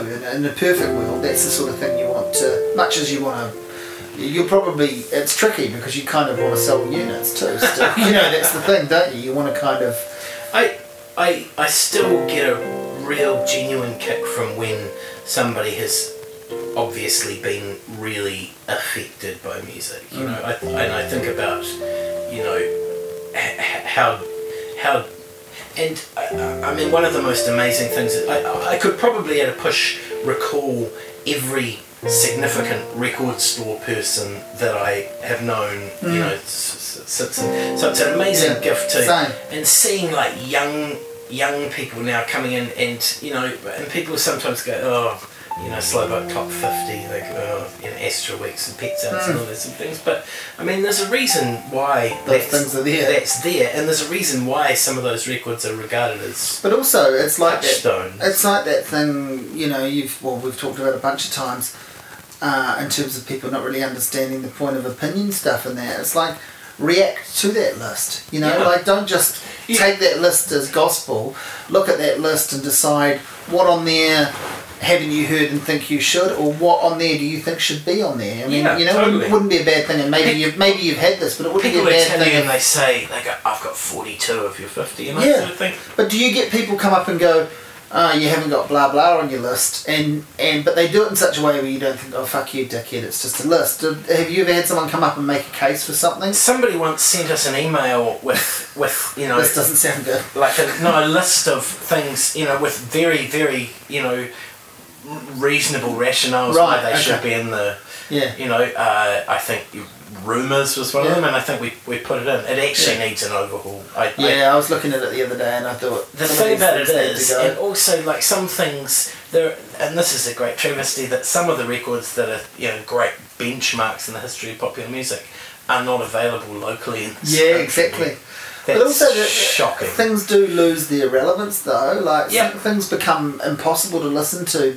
Better off remembered than actually dug out and played. And some things, I fall out of love with things all the time by just digging them out to play and going, actually, you know what?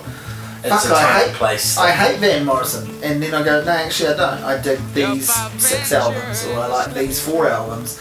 I think that thing of understanding also, and I think it's probably a very male thing, that because you like Astral Weeks doesn't mean you have to own everything that Van Morrison did.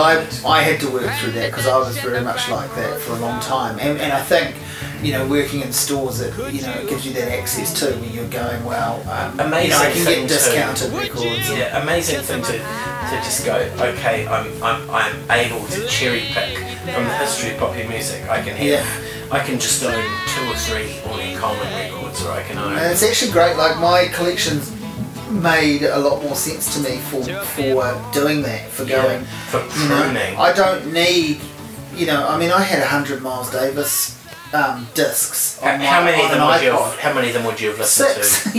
No, I played them all, but in terms of actually listening to them, if I want to listen to Miles Davis, maybe a dozen, but really 5 or 6 are the key ones that I go to. The ones that I would always go back to. It would be worth having a dozen or maybe even a bit more, sure, like at your fingertips, like iPod wise, but you don't need 100. He's somebody that I think you could pretty much accept that his work is of a standard that like you're saying, that things are worth owning, but mostly I'm going to be satisfied by listening to In a Silent Way, Sketches of Spain, Bitches Brew, maybe, not Kind of Blue. You kind of have to have things. Kind of Blue is a bit like something like Ziggy Stardust for me, that you sort of think about it, you think, oh god, I don't know if I could face it, it's so kind of played out. But you have to have it. But then if you play it and you go, shit, that's good. Yeah. It's remarkably good. Yeah.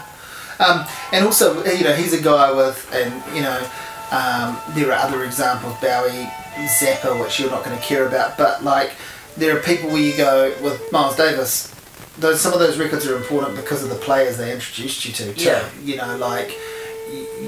For me, I kept around so many Miles Davis albums because I got hooked on Herbie Hancock and Wayne Shorter, and I got Tony Williams all because of hearing them in that context. So you go off and you play a Wayne Shorter record, there's a small handful of truly amazing Wayne Shorter records, but I would always follow them up with going back and listening to Miles Smiles. And that's one of the ways that you find out about other music by like record labels, producers, musicians that are record store people, friends.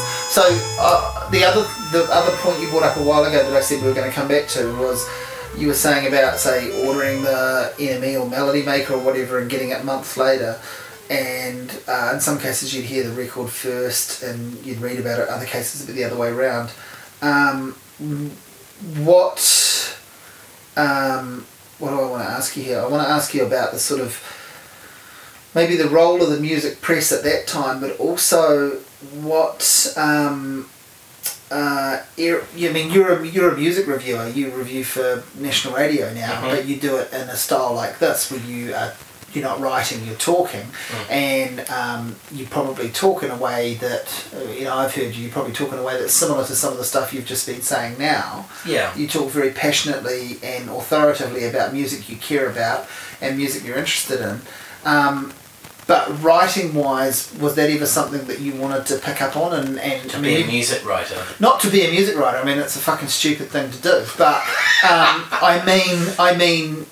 What impacted music? What impacted writing that have on on you? And also part two is, you have done some music writing. You've written a couple of pretty decent guest posts for my blog. You wrote sort of fan letters about the Triffids, Blue Nile and the Triffids. They were really good. Yeah. I sort of feel like what I have to contribute in terms of that sort of thing and in terms of writing about it is very much to do with like my own kind of experience with things. And that's how it's always come across the things I've read that you've actually put down. I think really good music writing should make you want to go back to the source. It should make you want to listen to music, and it should that thing that's sort of variously been attributed to Costello and maybe Zappa, writing about music's like dancing about our architecture.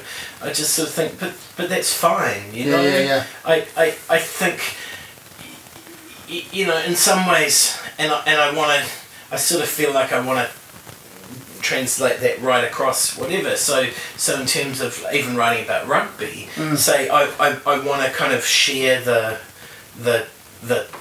joy that comes and the kind of the desolation that's like something that I write a weekly rugby blog for Phantom Bill Stickers, and and I had to write something after the weekend that Jerry Collins died, and and it was weirdly like a little bit like, how do you feel about and the thing that it sort of put me to mind of was when like Kurt Cobain died, and so somebody that you didn't know, you feel their loss like more than you maybe did when like people that you did know died, and so why is that a big deal? And I guess it's because you have a lot invested in people, and they have been sort of like touchstones of like extreme, almost hyperbolic emotion, and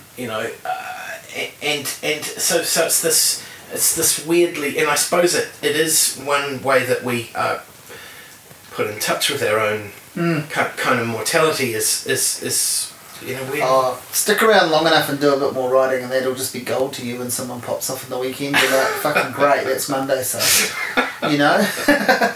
Actually, no. I'm joking, because I've really started to kind of pull back on writing eulogy things, because so many people do them now. At some point, all the Beatles are going to be dead. Yeah, and that's weird. Even though weird. None of the ones alive are making music that needs to happen now. Ringo's rubbish, and Paul, his last record was quite good actually, one of the best ones in ages. But his voice is gone. See, I sort of he doesn't need to be doing it. I sort of think McCartney, he's not going to make another really must-have kick-ass killer record. He's not. There's no way that's going to happen. We were playing that record in the shop the other day, and I was sort of thinking, like, lyrically, and I don't think his voice is that far gone, but the thing that I thought like really lets it down is like musically, for somebody who used to make music that was he had an amazing and original melodic gift. I sort of feel like that's sort of deserted him. I feel like it's very by rote what he does now. Totally. There are no surprises in the arrangements or the he does this sort of jaunty McCartney. Yeah, I was going to say, it's like the clunky bits on Band on the Run, most of his records now. Band on the Run's a record I love, I spend a lot of time with. But it's got some clunky bits. I also really do wonder if like songwriters have a certain number of songs in them, and when they've written those songs. Yes, well, Elton John's a great example of this. I think is that the last 30 years, he hasn't needed to. Nothing he's done's been good. When I was Really, when I give was or down, take maybe a down song. south a couple of weeks ago, there was a cassette tape that we were playing, and it was a compilation Elton John love songs, and I was listening to it. But I was still thinking. I mean, I just think Elton John's written 5 or 6 absolutely fantastic songs, and just hundreds and hundreds of songs that are awful, mawkish, sentimental. But I might Bullshit. even be kinder than that and say, you know, he's a bit like Van Morrison. He's someone who's probably, maybe this is stretching it, but 5 or 6 extraordinary albums, like, which is not to say that every song on that album is great, but there's 5 or 6 Elton John's albums absolutely worth owning, I reckon. But man, there's some fucking shit. Isn't it funny how over time albums that weren't credited, we were talking about On the Beach before, but I can't imagine that like Madman Across the Water was enormously widely well appreciated at the time, but like now that's the record that we never had any copies of in the shop. Wow, really? Yeah. You know, Goodbye Yellow Brick Road would still be the big Yeah. popular list. Yeah. But, you know, McCartney, you know, Ram and the first McCartney record and you know, even McCartney 2, like they used to be, and it's funny like watching that thing of, you know, we would have used to have had piles and piles of, you know, all the Pink Floyd records, all the Led Zeppelin records, Cure records, all those sort of things, and over time they just, you know, Dire Straits used to be the kiss of death, and now people listen to those records and they go, actually they're pretty... First 2 Dire Straits records are great. First 4 at a pinch, that's probably pushing it. Isn't Certainly it funny the first how 3. things that were incredibly unfashionable can come back into vogue? Like, it doesn't take much. No, you're right. And then, you know, someone like Springsteen is running the risk of, you know, like he's just releasing clunker after clunker again now. I mean, I know he's got his diehard fans that'll always support him, and he lives on the myth of doing the 4-hour show. It sort of impacts on how you feel But it about impacts the on, older that's what I mean, it impacts on how you feel about the older ones. See, the only Springsteen records that I would probably listen to and enjoy now, I don't even know that I would enjoy Nebraska that much if I listened to it now, but you'd own it, it's one of those ones you own. Tunnel of Love I always enjoy. Yeah, Tunnel of Love's a good record. I actually thought Magic was pretty good. I think it's the last, you know, I don't think I've heard it. that's going very forward. You know, that's only a few years ago. But that was, to me, that was better than the Rising. I think it's really hard for people to make consistently good music over a long period of time because I think the circumstances in your life just change so much, and you know, even if you do have, you know, I think maybe being successful in music is a bit like being successful as a sports person. Like if you are successful when you are young, there is the potential for you to remain in a state of suspended adolescence for the rest of your life. But who are the 70s is the decade where there are, you know, a handful, maybe even a double handful of people making, you know, half a dozen extraordinary albums. That to me, this you know, I've been thinking about this a lot lately. You know, Bowie, pretty great run across the 70s. Right through the 70s. Right through the 70s, pretty much. So what year is Scary Monsters? 81 or 80? 80. Is it? Yeah. So right up to that. See, I always say it's And then- Man Who Sold the World to Scary Monsters is pretty much perfect. You know, Let's Dance pretty good too. Well, I think so too. But, you know, Joni Mitchell, amazing 70s. Stevie Wonder, tailed off towards the end, but amazing 70s. Neil Young. Randy Newman. Neil Jackson, Young was impeccable throughout the 70s. Randy Newman, Jackson Brown. See, McCartney Ry wasn't Cooder. McCartney was patchy. but it was an interesting time for him. But none of the Beatles, you know. McCartney's solo output, with the wisdom of hindsight, is stronger than Lennon's. Yeah, of course it is. But he had that bonus of, you know, being alive for a bit longer. But then again, even if you take up Yeah. until McCartney 2 and Double Fantasy. Only 2 good Lennon solo records, eh? Yeah, totally. I want to know where food comes into this equation. I mean, obviously it sustains you and it keeps you alive, but I mean, fascination with food, interest in food. Well, I think getting to write the blog was actually sort of thanks to you / your fault. Yeah, it was. It was I know that, but I mean... It was a terrific... let's go back to before that, because that didn't just... That had a gestation period. No. You were having a big old rant about Burton. Yeah. You wanted to take him down. You wanted to... I feel like... replace him. You wanted to see him replaced. Yeah, and now he's doing quite a good job. He's doing that himself. That was pretty... I caught up on that one. Yeah, that was extraordinary. Amazing. But I don't now. I don't care. It doesn't seem to be such a desirable. But what did I say to you at the time? I said very difficult to shift the old guard. Don't bother trying to buy into print. Go online. Yeah. Like now, no one. What's the point in? Yeah, don't replace the old guard in print. Just do something, because then you get your own say and your own way of doing it. Yeah. I think it's been really a case of, in all, whatever sort of discipline it is, like people actually trying to come to terms with and understanding what I mean, I never really liked the term blog all that much. Oh, it's horrible. I think it's sort of, it's just writing, isn't it? Try being painted as a blogger, which is all I get now. It's a way like it's an insult, Yeah. It's still something you got to turn up and do. But it's an insult. It's a way of like someone calling me a music writer or reviewer or critic gives too much weight to what I do. But if they say blogger, makes you sound like a hobbyist. Yeah, the cliche of the dude in the basement that's just fucking around. Well, I mean, I am a hobbyist. I don't mind admitting that. I've got no issue with that. But it's the idea of harnessing it as a derogatory term. Yeah, I mean, I really, really do have that a really strong feeling that like all writing.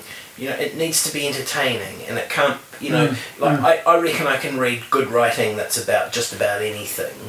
Yeah, great. And that thing that I have of like, I think the people who know most about a subject are not necessarily the best writers, and the people who are the best writers don't necessarily want to write about a subject like say rugby or and a lot of food writing's just really, really lousy, and there's such a and it's probably worse now than it ever has been before. There's such an appetite, pardon the pun, for it is an insatiable machine that just wants more and more and more and more and more. So that's why, and you get it with music reviews. You get people who are not very good music reviewers who get a lot of opportunities just because they can just tune it out, and it's not that good, but it's not that bad. And to most people it will be perfectly fine. But I think you and I both sort of reared on like the sort of music writers who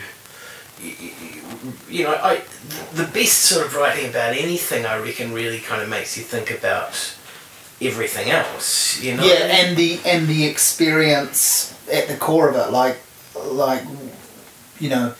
do I need to go and hear this record to hear how bad it is, or do I need to go and hear this record to hear how good it is, or should I avoid this record because that's what it put this person through? Those are the sorts of things I think about when I read.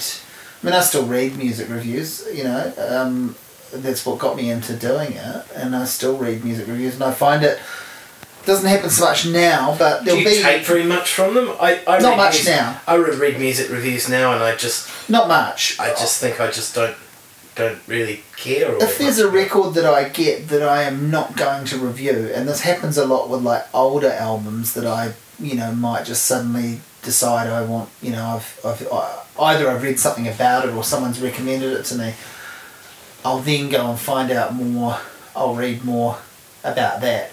If I'm writing about it myself, sometimes I'll read some reviews before I write my thing, and I'll certainly read some things after. You have to be careful there. You probably have to be careful admitting it, because people probably want to say that you plagiarise things or something, but it's... I think it sort of seems like there's so much pressure now to be first out of the blocks to this is the thing. Well, that's the whole problem with online stuff, is it's not about being best, it's about being first, to the point where people, and we're talking like large, newspaper-owned websites and such will actually say, we can fix it afterwards, we'll just put it up first and see if we get the clicks, and then we'll fix it. When a disgruntled reader points out we've spelt something wrong in the headline, fuck, it doesn't matter, then we'll fix it. And I find that stuff, I mean, I'm guilty of that. It happens by mistake. I publish things on my site that have got typos in them, and then I go back and fix them, and usually I think I find them myself, but I've had them pointed out to me, and there's probably some on there that I never get round to, but that's a little bit, I try not to have a fucking typo in the headline. That's really bad. Or just anything that's just glaringly wrong. Yeah, exactly. And just and silly like when I do reviews where I only write a few lines and I say something is shit, and I actually probably use that word. I always crack up when people tell me that that's lazy or that it's not really a review. It's like, that's the point. I'm doing that because I genuinely cannot be fucked with this album, but I feel like it might be mildly entertaining for some people to read that someone's decided they can't be fucked with a record, and I always laugh that anyone else, it's always people who don't do it themselves, have the opinion on what constitutes a review. This isn't a review, you haven't reviewed the record, and it's like, well, I wrote it, so I might know that. Like, I might be purposely not reviewing the record. I also think, in terms it's murky territory to talk about, I suppose, but I think in terms of online stuff as well, there's so much a case of, traction to be gained on things, and there's so much pressure on everything else. And a really, really great example of it was, I don't know how much you read about the Kozilek thing with a woman called Laura Snake. Oh, a little bit, yeah. But I just sort of thought, this is a dumb thing that he said that is entirely in keeping with other dumb things that he's said, which has been recontextualised in a way that just becomes something that is self-perpetuating, that gets her another 10,000 Twitter followers, and I feel very strange about that and those sorts of stories, because I can't help but share some of them myself because I'm sort of genuinely baffled by it, but then we have a fascination with things. Exactly, but I'm playing into that by sharing it, and often I'm sharing it because I'm intrigued by it, or I don't condone it at all, but me sharing it and not saying something about it, people assume I'm supporting it. And it's tricky to watch people have all these opinions on things they don't need to have opinions on. The Chrissie Hynde thing's been very interesting. I've just started to read her book, and I felt... Does what she says in that... I've only just started to read the book. I think it's going to be a good book. It's well written so far, and she's gone right back to really nice observational childhood memories. Like, it's very clear she can... I think most people would know this from her songs. Exactly. A good writer. It's like reading the Dylan memoir, and what I think the Elvis Costello memoir will be like, and only a small handful of Dean Wareham's one, and a small handful of other memoirs where you go, this person could write a great fucking song, so it isn't a huge surprise that they're going to put this together. But I feel very weird being a man talking about her story about rape. Anyway, I sort of worry that men have too much of an opinion on what is and isn't the right way to approach this, and what is and isn't victim blaming. But she certainly copped an earful for something that were her words on a situation that happened to her. And so I get why, in the context of how the world is today, what she was quoted on saying might not have seemed like a thoroughly responsible attitude as a universal expression for how things are, but she's saying that's how she felt, and so I will be interested to see if there's further context in the book. I'd be really interested to find out what the context is of that, because I think there are I don't think she's been quoted or part quoted or misquoted or whatever around that to sell books. Still context. I don't think it's been done as a clever. It's not like this Keith Richards shit where he's going, I hated the Grateful Dead. I hated, this. I hated that. I want my kids to snort my ashes when I die, which is all just so that people will buy a solo record. which is going to be, let's face it, pretty shit. It's going to have one or two half-pie decent songs that are going to sound about as good as the songs that he sings on Stones albums, and then it's going to have, if you're lucky, and then it's going to have 8 that aren't as good. I found that quite sad, seeing the Rolling Stones and sort of thinking that, you know, you're going to see Keith Richards and he's going to be the living embodiment of rock and roll, and he was just this silly old drunk who couldn't play the guitar very well. And Jagger, who I just have always thought was a bit of a tit, was owned the stage, the most extraordinary performer frontman I've ever seen. You know, it's and you sort of realise, you go, God, you know, I think everyone likes to reduce everything, whether it's music or writing or any kind of creativity. They just want to believe in like the magic and the fairy dust and the most like the intangible. Yeah. When a lot of sometimes things are good because people had the skills to do them and they worked really hard and did them. And I think maybe that's one of the things that I kind of like about rugby is that it's you know, it's a very tangible,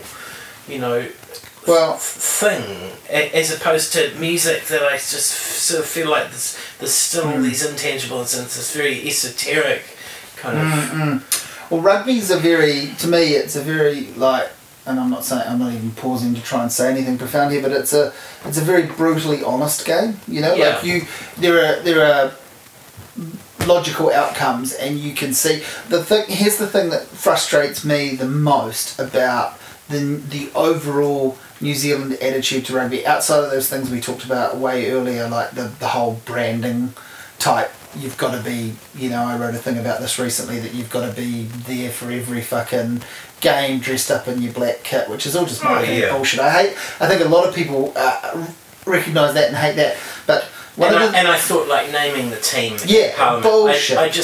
I think even for me, like, I'm not going to try and justify that. I think that's shockingly, you know, we will be that will be one of the things that people make fun of us over if we don't win this World Cup. Yeah, exactly. It's pompous. Yeah, it is. And you know, I know of there's probably loads, but I know of a handful of, you know, fucking tongue up his ass John Key supporters who are pretty unimpressed with that too. And you know, but what I was going to say is, and I think somewhere in here is a compliment for your rugby writing, but even a lot of the writing that I have read about rugby, which is nowhere near as much as you would have read, I hate the fact that when we do lose, we can't celebrate the fact that it was a good game. Not many people can do that.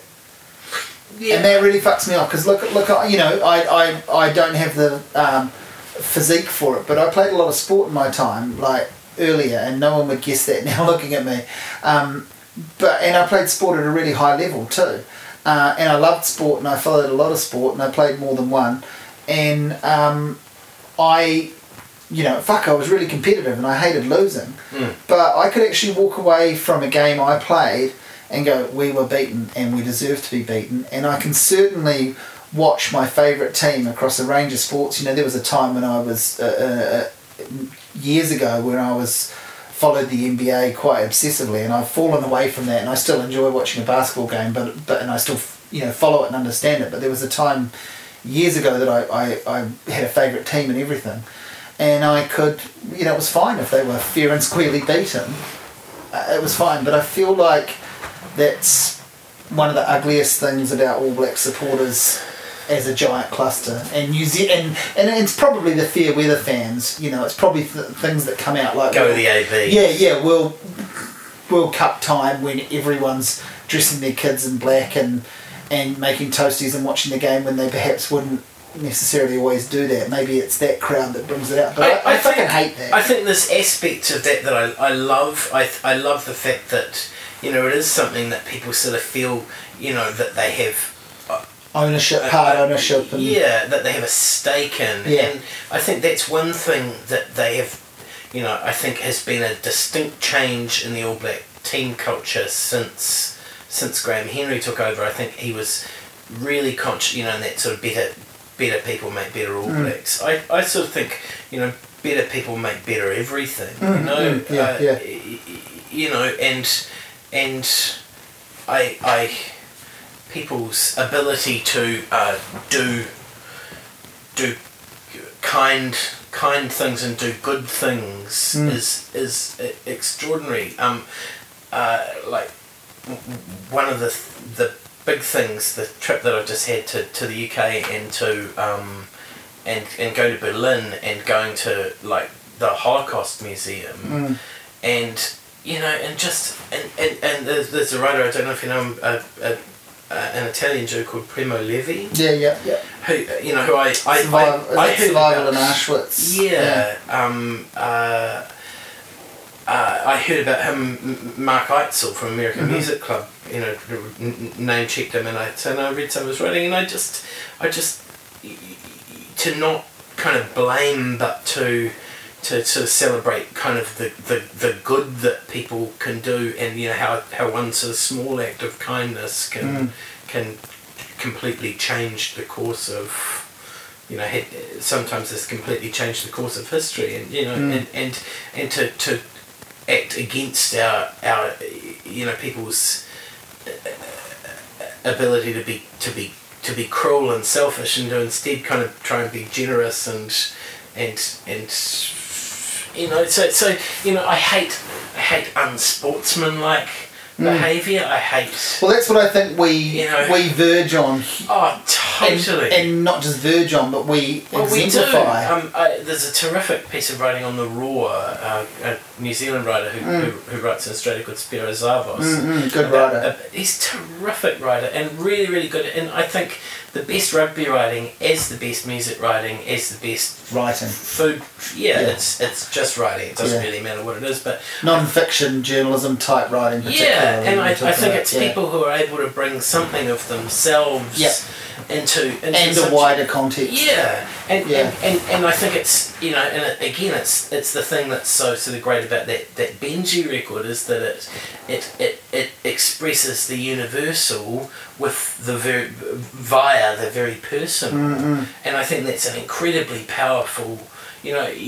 Calling it a writing tool is maybe makes it sound a bit more clinical than it is. Than what it is, because I think that what that is I mean, that's a record for Mark Kozelek fans, and I know there are some that didn't like that record or that are at least saying that they absolutely hated it, but it is a record, it rewards a lot of Mark Kozelek fans, and then there'd be a lot of people that would have checked it out based probably on some of the writing about it and gone, never really knew this guy or never really liked him before or never really cared either way, but this record just fucking stuns me because of the subject matter, because of the depth of these songs. And it's the same. What you're saying is the same with some writers. Like I firmly believe that. I mean, I don't read much about rugby, but I read your footy column, partly because I know you, but also because you write it well, and the things you write about interest me and also keep me vaguely enough up to speed so that when I'm standing around at kids' birthday parties and dudes all they want to do is talk to me about fucking rugby, I can kind of keep the conversation going. It's a little bit like what we were talking about, that Neil Young compilation, something that suits either the casual or the fanatic. Somebody, because I think, and I told you, I think I said this in the review I wrote about your book. I think your book does that because it's a slim volume. It's not trying to be the textbook of rugby. It's a one-day read for most people. Yeah. 1 or 2 days, and flick through it and quite quickly if they want to, and it's in that sense it is comparable to the blogging ideal of being very much part of a conversation. And I think that all that any writer maybe seeks to do is add his or her voice to the conversation that goes on everywhere, and the fundamental conversation is, I guess, on a massively macro level about kind of the human condition. What are we fucking doing? Why are we here? What makes us different? Yeah. What are we trying to get out of this? What separates us? Why should I bother with? What's my passion? Yeah. Why is it my passion? Yeah. And I think when you sort of feel like people have, one of the things that people get from national sporting success, or I guess if they're a big supporter of a club side or whatever, like you see it in Britain with like football teams, like people who've just spent their whole lives supporting a team, and if just once it sort of comes off and they win, it'd be one thing if you supported Arsenal or one of the Manchester United, one of the glamour clubs, but if you supported Millwall or something, and just that one time that they so they come through for you, I think that it's something that people derive a collective. It's something that people can feel connected to other people. But that happens at gigs too, the best ones. Yeah, it really does. Not always, and maybe not often enough, but you would have been to some. I've been to plenty where I've even been to gigs by bands I no longer give a fuck about and barely ever did. The one I think about is that band Yesayer, who, their albums, I don't even know how many they've done now. Maybe they've done 3, maybe they've done 4, but are progressively getting worse. But the first album had something about it, but seeing them at that time was incredibly special. Just up at the bathhouse in the small spot, and more and more people climbed onto the stage, and it was sort of like the Flaming Lips at the Big Day Out, those sorts of things. Some of those Bowl of Brooklyn's gigs, like REM, where people jump into the duck pond, and there was this really amazing feel about that people were looking around and grinning at one another, and they didn't know each other. The music, people like to feel connected to a whole, and I think like that music, and especially live music, the live music experience and sports they are sort of methods of transcendence. I was going to say, people are getting a similar thing out of them in a completely different way or whatever, like a similar... See, like the other one I think of is that first Leonard Cohen show from about 2009, and that's quite a sort of sedate, sit-down type of thing, and I know a few people walked out and were bored by it, which I found very strange, but on some level I kind of understand that too. But you shouldn't be going to Cohen for sort of dazzling, we don't, the Hive Mind... And yet it was dazzling musicianship actually, it was just very subtle. The Hive Mind doesn't, we don't all have to agree on what is good. No, exactly. That's a really important thing as well. But looking around at that audience and being part of that audience, there was just some sort of mood that you could feel, that it really was palpable, that people were going, this is an extraordinary experience. And the backstory helped, obviously. People thought they were... The flip side to that was, just how much some people hated that Neil Young show. Yeah. And I sort of thought... And in this day and age, you've got no reason to not go to those things prepared. And I know you've sort of written something that, it is easy enough to find out what is likely to be served. I have no fucking tolerance for that. It's like, exactly, it's a good analogy. It's like going to a Japanese restaurant and complaining that sushi was on the you couldn't get menu, steak exactly, that you couldn't get a decent burger. You had every opportunity to, unless someone blindfolds you and walks you in and then goes, this is who you are, what do you want? Oh, I don't want what's here. That's fucking ridiculous. I think in some ways now we're almost, clobbered by and bewildered by choice. I think that's, and I've sometimes sort of think like in covering sort of like quite disparate sort of things, like in having an interest in, like talk about like rugby and food and music.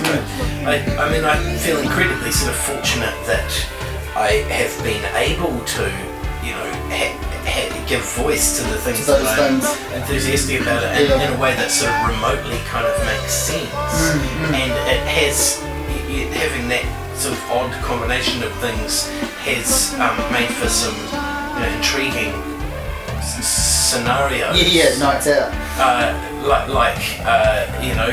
The night that I missed Big Runga playing because I was... Well, this is what I was just going to ask you. I was going to say, what do you do? How do I prioritise? How do you prioritise? If someone gives you tickets, let's no disrespect to Beck and Tony Ruins, but if someone gives you tickets to the best rugby match you think you could ever see, and or indeed any rugby match at all, And I for the most part would. I don't want to say something so loaded as a Smiths reunion, because it's not going to happen, and B, if it did, it's probably going to be underwhelming on at least one pretty obvious level. I'd go. You'd want to see it. Would you choose that? Would I choose that over watching the Rugby World Cup final? Yeah. But these are the kind of stakes that you're going to have to offer me. So I'm thinking, like, I don't know, and I can't say Smiths reunion over watching the World Cup final. Okay. Oh. Is New Zealand in the final? This is a conversation for tomorrow's lunch hour, isn't it? For you at work. No, but like, what would you do? Like, not Smiths reunion, something that's best band that is around that you dig that you've never seen, and I don't know what that is. Given your taste. Well, there you go. Yeah. Okay, somebody that I've never seen that you want love to see. Yeah. So an informed Prince, because God, fuck, if he's playing that new album, that's an easy decision. It has to be the hits show. It has to be the hits show. And what's it up against? I don't know, Rugby World Cup final. Or something like that. Oh God. Or what about a Bob Apiece Bledisloe final? Like a match trophy decider.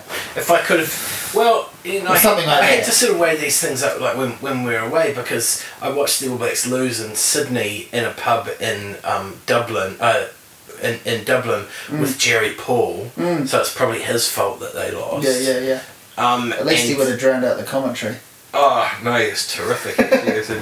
he was in terrific form. And then in Berlin, that's what I mean. I had to find because Irish pubs are the only place the world over that show rugby games. So I ended up in this Irish pub in Mitte in Berlin at 9:30 in the morning with just me and Barry, who was Irish, and Birgit, who was German, with the bar staff, and they sort of hoovering up and mopping the floor and watching, and the All Blacks really stuck it to them, as they were always going to do. If I had to choose between watching that, say, and I can't. It's just too. I got invited to a really, really nice dinner at somebody's house cooked by a chef this year, and it was the night of the Super Rugby semi-final. So what I would try and do is manoeuvre a situation where I actually did it, where we went to the house on the proviso that I could watch the game. Yeah, in a room by yourself. No. Well, or just. Well, the in the background. The other guys at the dinner. No, I was keen to. So it was the feature. I am. Well, it wasn't gonna be. Yeah. But I need this to be. I could say I'll come along to dinner and I'll record the game, watch it later. But I'm going to be really, really rude. I'm just going to be bad company. Yeah. Because I'm thinking I would rather. Do this. I would probably rather. I need to watch the rugby. But so if I can have dinner and watch the rugby, then that's terrific. So what you're saying is you want Prince to go on at sort of 10:30. I want to try and start it. Well, I did try and get the heavily pregnant Beck Runga to go on a bit later, so that I could. No, she wasn't doing that. She wasn't biting. It was a nice show. It was a really nice show. It was good. In fact, the second half of it was a lot more exciting than I, perhaps was. Well, not saying it's not. I didn't think it was going to be exciting, but it was a lot more interesting. Less predictable. So they really mixed things up. Lots of covers and lots of the two of them on stage, like pretty much them on stage the whole time together, which I wasn't quite ready for that. I sort of thought it was going to be a few songs each and one or two covers at the end. It was actually nicely sort of put together. Yeah, just a bit different. But I think she will tour against. I've been playing that Birds record. That's an amazing record. Really great record, eh? Yeah. I mean. Really good songs. Did you? I think we might have at talked. the risk of stating the obvious. Great band. RG's just. Yeah. Well, great. Actually, out of this world. Yeah. Like it is phenomenal. Some of what he does on that record. Well, actually, great band and great production and all of that. But I think we might have talked about this. But her playing solo before Neil Finn last year, it was a lovely set. But the highlight of it was I think 3 songs she did of Birds, or with him playing piano. With him playing piano too. I think she did one of them solo and a couple with him on piano. But I mean, those songs to me, I mean, obviously people love the ones they know, and I think she still does a pretty spine-tingling version of Drive. Like it works well when she does it. But those songs of Birds meant more to me to hear Oh yeah. than any of the other, which is not knocking the other songs. It was a Yeah. really perfectly chosen set. Sometimes it's really, really nice when you hear a record that kind of seamlessly integrates its fairly obvious influences. So that record, I guess the Start of the French sort of. the chanson kind of thing, and sort of 60s pop. Yes. Again, the French version of that, but also.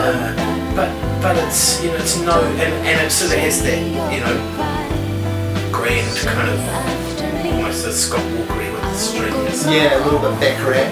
Yeah, definitely. Yeah, arrangements. Bacharach. Because it was on the back of she'd done the Christchurch Symphony thing where she'd done a Bacharach cover and she'd done I think I think sometimes people who follow an interesting career path, in terms of musical career or in terms of whatever they do, it's not completely linear. Like it's and not everything is like mapped out sort of things. So things that you stumble across, like there's heaps of things that I've sort of ended up doing, like the Boom Shack thing that I did that was never something that I would have aspired to do. Yeah. But those were fun gigs. Oh, yeah. You could see that everyone was digging them. Yeah, and I got to know, and I met heaps of people through that. And when Ricky Boyd sort of first came to me about that, he said, I'm going to put together this 50s, 60s rock and roll band. And I thought he was a bit simple. Yeah. I thought, and I was like, sure you are, buddy, sure. Okay, do you want to be one of the things? Sure I will. How's your opinion on that changed? I Survived the I think Ricky's sort of a genius in terms of, he's incredibly energetic. He's an amazing drummer, and he, I sort of think a lot of things being good are about the just about the ability to convert energy. And I think if you can sort of channel energy, and if you can bring together energy from a lot of people, that's a lot of energy, and I so but through that band, met all those people. I remember the first time I met Conan, and it's a bit like people in bands, people in record stores, people who become friends, throughout for a long time, and your lives are sort of interwoven, because you had an involvement with people playing music. I think it's a pretty but everything that I've sort of done, I don't sort of regard, I don't think that I take anything that I do any more or less seriously than anything else. Yeah. And I sort of feel like the way that I would try and like write about or talk about music or food or rugby, they're all sort of part and parcel of the same sort of So thing. what's happening for you musically at the moment, music-wise for you yourself? You did a second solo album, but that was nearly 4 years ago? It was the last World Cup. Yeah, I was going to say it was 4 years ago. Yes, I'm on a cycle with the World Cup. Yeah. I sort of feel like most of the inclination that I have or had to write songs is gone. No, I have some things that Still need to be said in that format. I will turn into songs Yeah. at some point. I think the thing that maybe gets harder as you get older, and and that sort of thing of like feeling like you have, the number of songs that you have to write over a lifetime as a songwriter is it gets exponentially thinner. Like not that many people keep writing better. And we talked about McCartney, even somebody as good as McCartney.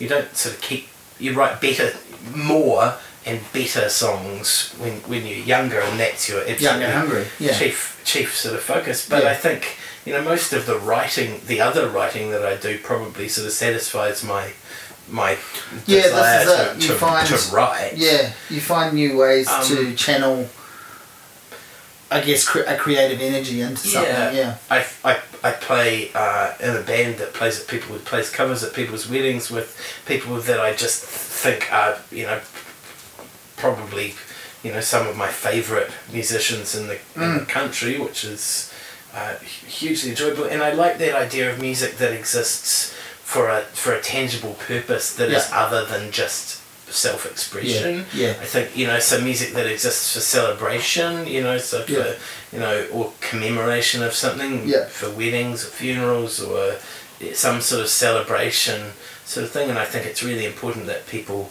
you remember those. There's a context occasions. around things. Like people have said this to me a lot, that they people always say.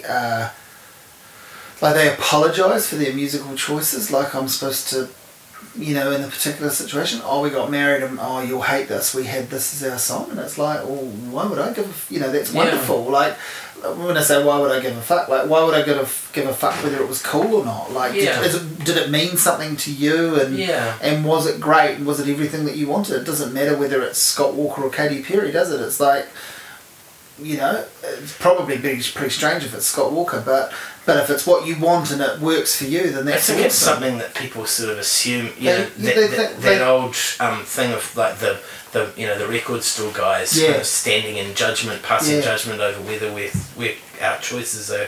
And most of the time you're just not. Like sometimes you are, but most the of the time people that I enjoy not. most in the shop are the people who are open to things and who just love it, who just like get joy from it. And the people who I struggle with the most are the people who I think manage to turn something that is their leisure time, not mine, into a chore. So how long have you been working there now? Since I moved here in 2001. Yeah. So, long time. This is a store that's got an incredibly loyal staff. Yeah, well, Steve's been there for longer than me. Yeah. And it is a sort of amazing. And we had another in-store on the weekend. Glassfolks played, and that talking about that sort of energy thing, I think that brings an amazing energy to have people performing live music in a place that sells recorded music. Is the energy that gives you. And well, you guys your in-stores have all been going well over the last, I guess you've been there for a while, but like over the last couple of years it feels like it's really ramped up, that people turn up for them, they're great, the performers seem to get something out of it massively. They're not just trying to flog stock, they're not just there to shift units, I think, which used to be like, I worked in music stores in the late 90s, and you'd get like touring bands coming through who acted to an in-store. The Exponents were in town and they had an album out, so they came and played, and they're a fun band and all of that, but it was like they didn't really want to be there, I don't think. And we had you had Beck Runger and Brooke Fraser and people like that, and some of them did really neat performances, and the best one in my time was Darcy Clay. Was a pretty cool thing to see, because I don't think he wanted to be there either, but there was a pretty cool thing to see. But yeah, it was most definitely about flogging the stock. It was signing afterwards and sell as many units as you can. But your installs aren't entirely about that. Obviously that's something that's going to happen too. At the record store day this year, Neil Finn actually said to me, I don't know how good an idea it seems to basically close the shop for a couple of hours this day of the year, and I said, well, it's not really just about, it's not just about sort of selling. It's about celebration. Well, yeah. Record Store Day, I mean, that's what Record Store Day is started for and supposed to be about, right? That's what it should be. Celebrating the community around a record store, the idea that I think a lot of people feel betrayed by it because they feel like it's something that they have hung on to and that they have supported is that people are trying to flog it for commercial ends. And I mean it is important that people remember that a place like Slow Boat is a business that exists by, what all businesses do is buy something and attempt to add value to it in some way, whether that's by knowledge or whether it's by curation. Yeah, and You're- selling it for more money than what you paid for it. And if you can't keep doing that, then You don't have a business. you go out of business. Yeah. But I appreciate that the flip side of that is that people choose to shop at a place like Slowboat rather than buying things for probably cheaper online, or or going to a chain store that is often able to sell things for less than what we're able to buy them in for. But I'm somebody who believes in that record store culture, and it's sort of talking about Slowboat being a place that musicians will come to, and it sort of is. I think there are two types of people in the world. There are the sort of people who go to places like Slowboat and Unity, and the sort of people who just don't. And and neither one of them is right or wrong. But RO Video is another one. I mean, I tell people that I go to the video store because it's still called a video store rather than DVD or whatever, and people laugh.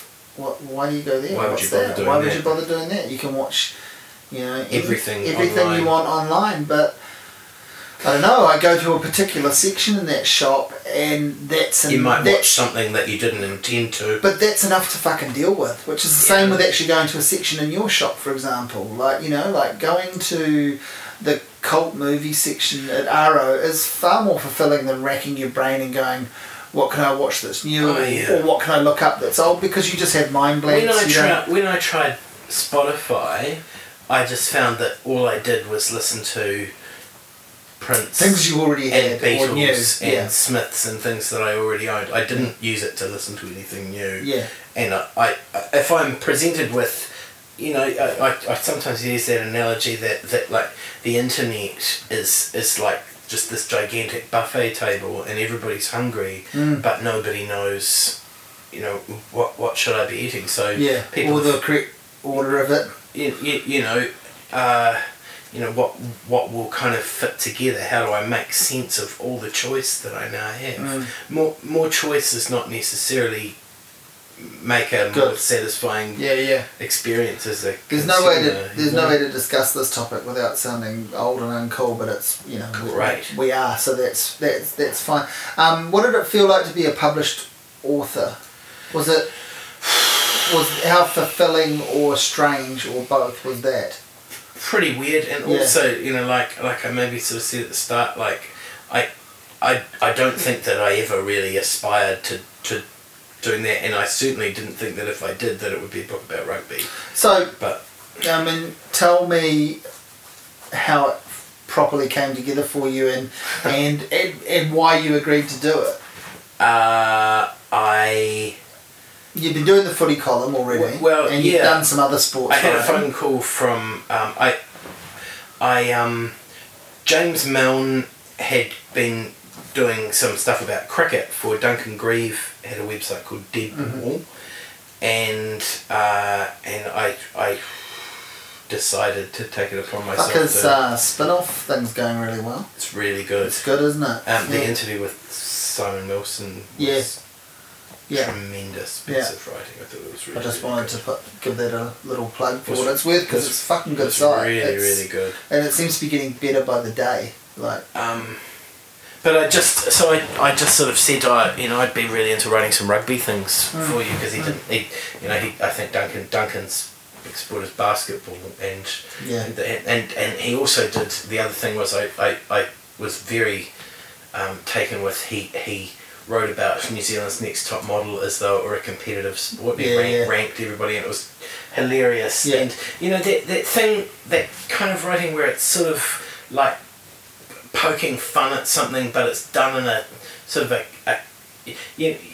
approaching something lowbrow in a smart way. Yeah, I really like that, and I sort of think sometimes that's what I maybe kind of try and aim for with stuff about rugby, because I just think so much rugby writing's buff-heady, my attempt, and a lot of it in this country as well. I think there's lots of it that's just really below par. My attempt at that for a little while was writing about pro wrestling in that way, which probably appealed to you and Matt Pender and Carter Nixon. And no, well, there's a lot of wrestling lovers, and I'm not backtracking here, but I'm just would you still watch it now? Nah, not at all. Would you watch old stuff? Nah, not really. No. I mean, maybe a clip online if someone puts something up every now and then. It's really fascinating but when people really. who are sort of music obsessives, have a sort of sporting fascination. Like Kozlik's got the boxing thing. Yeah.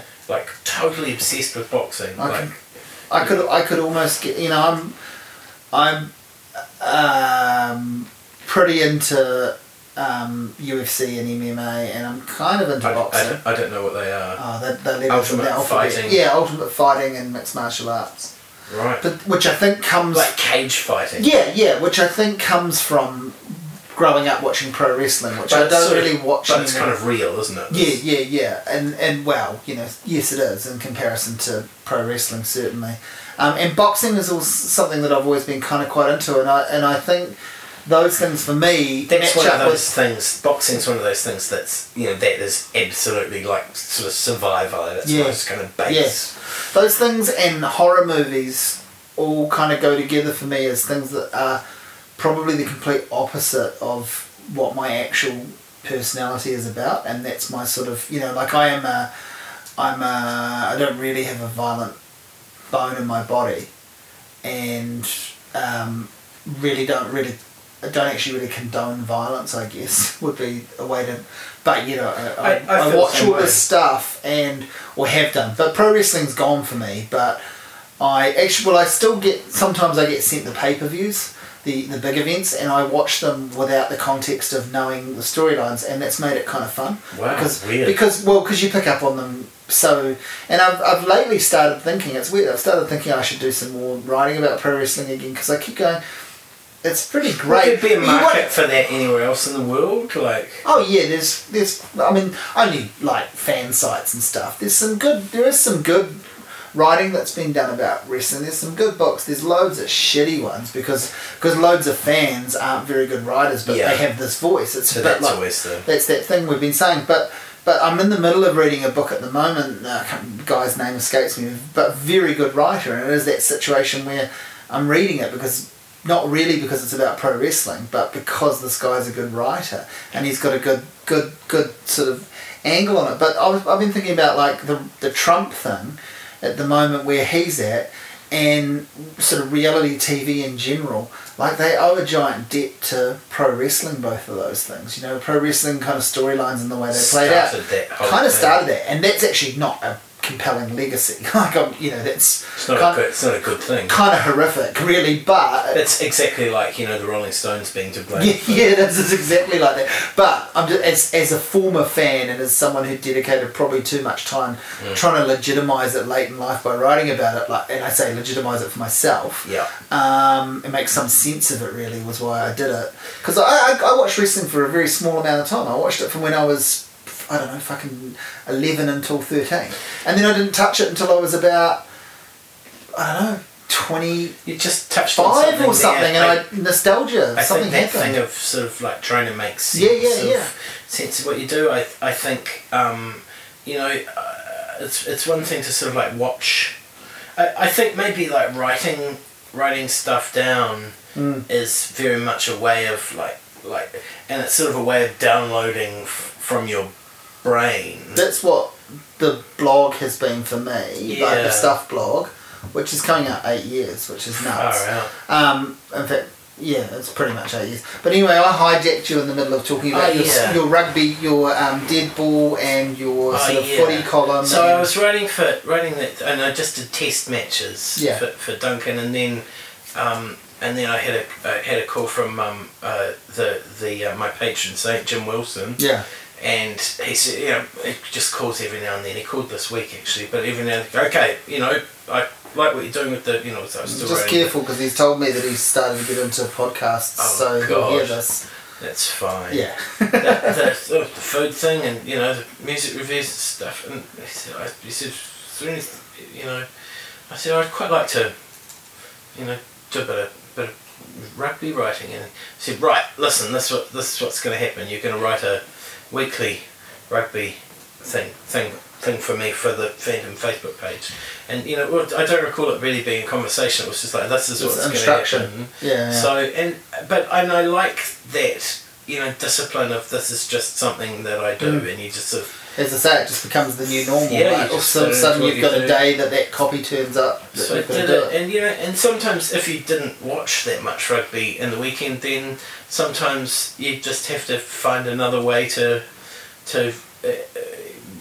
But have you haven't really? I guess rugby is so relentless, schedule wise, So and much rugby, you're pretty much across it as best as a lot of people can be. You're pretty driven to keep up with it, and obviously this is part of the reason now too with the regular column. But one thing I wondered is if I'd missed them, but have you ever gone back and done things like, a favourite player, and you just do like an old like a profile on it? No, not really. And does that interest you at all? Doesn't sound like it, but it's not really something that I thought about. I mean, I 'cause I think that would be cool. Like I thought a lot about, when Jerry Collins died, I thought about it, and again it was that weird sort of contextualising thing of like thinking about how you feel about the death of somebody that you didn't know, but who was kind of a hero to you, and and people sort of saying things about, he was such a good guy, and he was so kind and everything, and I was I think people probably didn't think that much if he dropped his shoulder on them, and and I met him a couple of times, and one time he was really nice and chatty and friendly, and the other, and just like anybody else, and the other time he was just having a slightly shittier day or real whatever. surly, real dark. But nobody comes out when somebody dies and goes, actually, Bit he of a was prick. Yeah. But that's perfectly possible. Or if they do, it's so nasty. It's just not the done thing done. It doesn't work. Like it just reflects it's on. ungracious. So it just reflects badly on them. Even if, and I'm just talking hypothetically, even if they might have had some semblance of a point, because not everyone dies as a good person their whole life. Absolutely. Yeah. And so I was doing the weekly rugby thing, and there was a guy called Steve Townsend who used to comment on things each week, who was a friend of Jim's and was obviously pretty knowledgeable about rugby, always very I mean, it really does. You got some good amaze me. commenters on there. Oh yeah, because I read them, and then I've got to be honest, some weeks I skim them because if I haven't really watched any of the games at all or whatever, it's fleeting for me, but I check in on them, and I'm always interested in the comments on them because you've actually got a following where people are engaging with it. I love that, and they're that's giving Jim's real big on that. And of course. And I mean, he's somebody who's real big on there being a sort of dialogue about things anyway, and that's key. And communities around things. Yeah, that's key to his whole business model and outlook and stuff, and how he feels about, and beyond that, how he feels about people. And I mean, he's somebody that I've known for more than 20 years, 25 years, and who's always kind of looked out for me, no matter what I was doing, and sort of taken an interest in stuff. I'm going to have a chat to him for this podcast at some point. He'd be fascinating. He just has to get back in the country, but there is that. But so and Steve Townsend, and it turned out he'd written a book called The Last Word on the Rugby World Cup 2011, and which I hadn't seen, but he said, I'll send it to you. I'm going to be living in Turkey for the first 6 months for 6 months in 2015, so I'm just not going to be in a place to write another one. But would you be interested in doing it? And I didn't sort of think about it too hard. I sort of thought, tragically, it is the sort of thing that I would just do for my own amusement anyway. And he said, would you be into? And I was like, yeah. So I mean, and just wrote it. I feel like I wrote it in a bit of a blur and in a bit of a daze over the first 3 months of the year. And it's funny now because there are lots of things in it that haven't kind of borne out. Because you were dealing with exactly like injuries, people. You're trying to predict the squad, and then it has been named, and circumstances just change, and circumstances will carry on changing. And you prefaced that enough without sounding like a please excuse me, grain of salt, rah rah rah. But you did preface that enough, but yeah, I thought it'd be interesting to go back through it now and actually see. Well, one of the things that I did, and I thought afterwards, like when we got the books back, I thought, oh God, there was the suggestion that like some of the Pacific Island players who had played for New Zealand might be eligible. There was a sort of backdoor method, you know, where Olympic qualification that they could be available for their. So, and I suggested like how great it would be if Samoa had access to somebody like Jerry Collins, and I, you know, and then you know you can't unwrite it. It happens. And I think, you know, and you know, I just would hope that nobody would sort of think that you'd done it. Nobody would think that you can't. But it does. Look, I had a similar thing when I wrote On Song. Someone I interviewed between me writing it and the book coming out died.